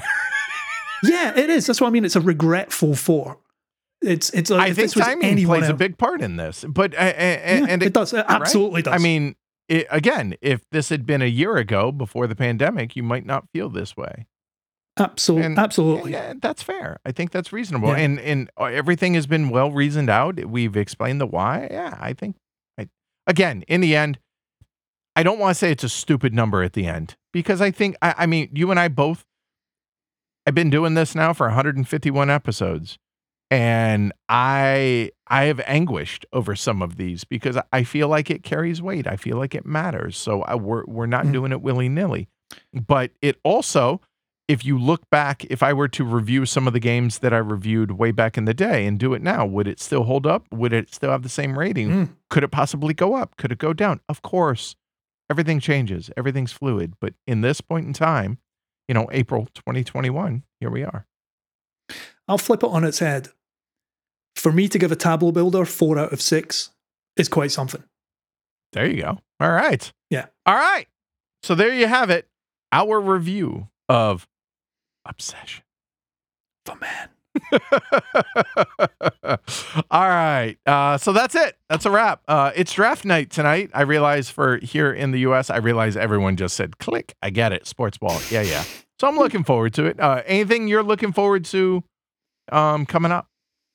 Just in general, life-wise. Now, I realize getting together with people, like going out to eat, stuff like, going to the pub, whatever. I get that. But what are you most looking forward to right now? Immediate horizon. I'm looking forward to the fact that we have a bank holiday on Monday, which means everyone gets a day off. What is that? What's the bank holiday? It's just a national holiday. Yeah, but what is it? I think it's May Day, right? It's like, it's close to the first Monday in May. Yeah. What the hell is May Day, though? It's just been a national holiday for as long as anyone could remember. Hey, we don't want to work the first day in May. Boom, done. Yeah. It will probably be, May it will be to do with spring and all that, because it's May Day and dancing around the maypole and all that. But so most of us, and I work for the civil service, so I get Monday off work, so I've got a long weekend. Excellent. I'm looking forward to my vaccination in a couple of weeks. God damn it. I'm really looking forward to that.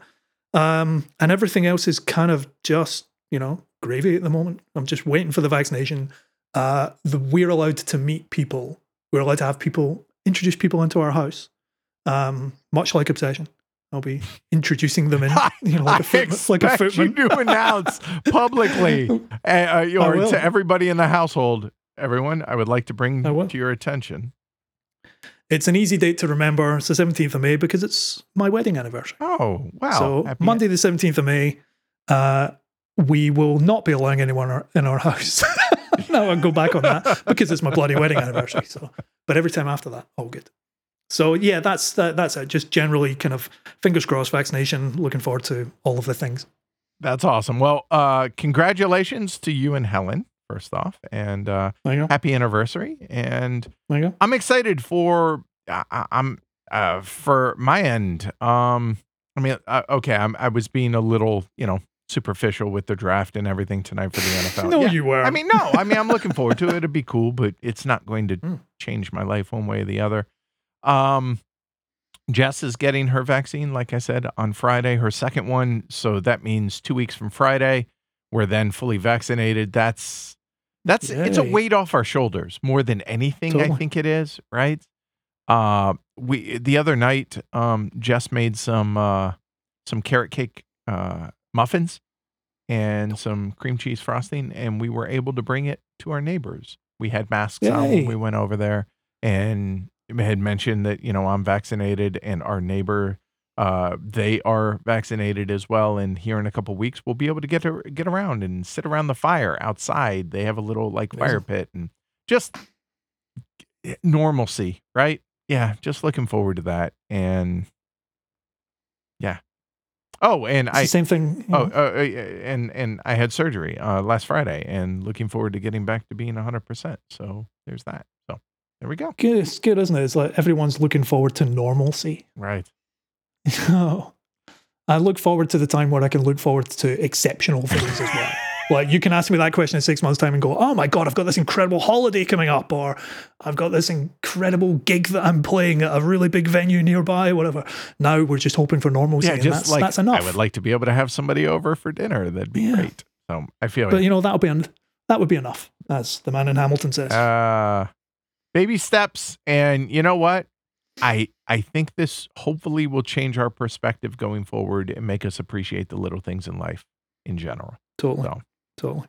All right. Well, Tony, well done. Thank you very, very much for doing this the last couple of weeks, man. This has been a lot of fun, and I mean, in a lot of ways, normalcy. So thanks for doing this, man. It's good to see you. No, thanks for having us. It's good to be on. You're on Twitter, right? Indeed. I am Cockbongo on Twitter. Don't ask. Pretty much anywhere you see that word, it'll probably be me. Again, don't ask. So I never have. Twitter, Twitch, all of these things. All right. And no, you never have. That's probably because you said don't ask, so I don't ask. And obviously, Heavy Cardboard for the show, Sir Felix Cat for me personally.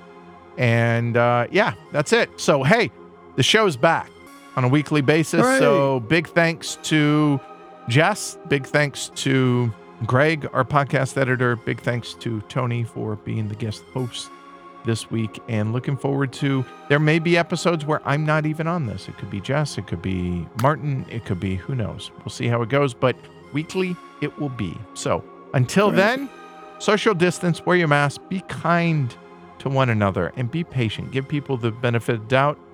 Catch y'all next week. Take care, everybody. Bye.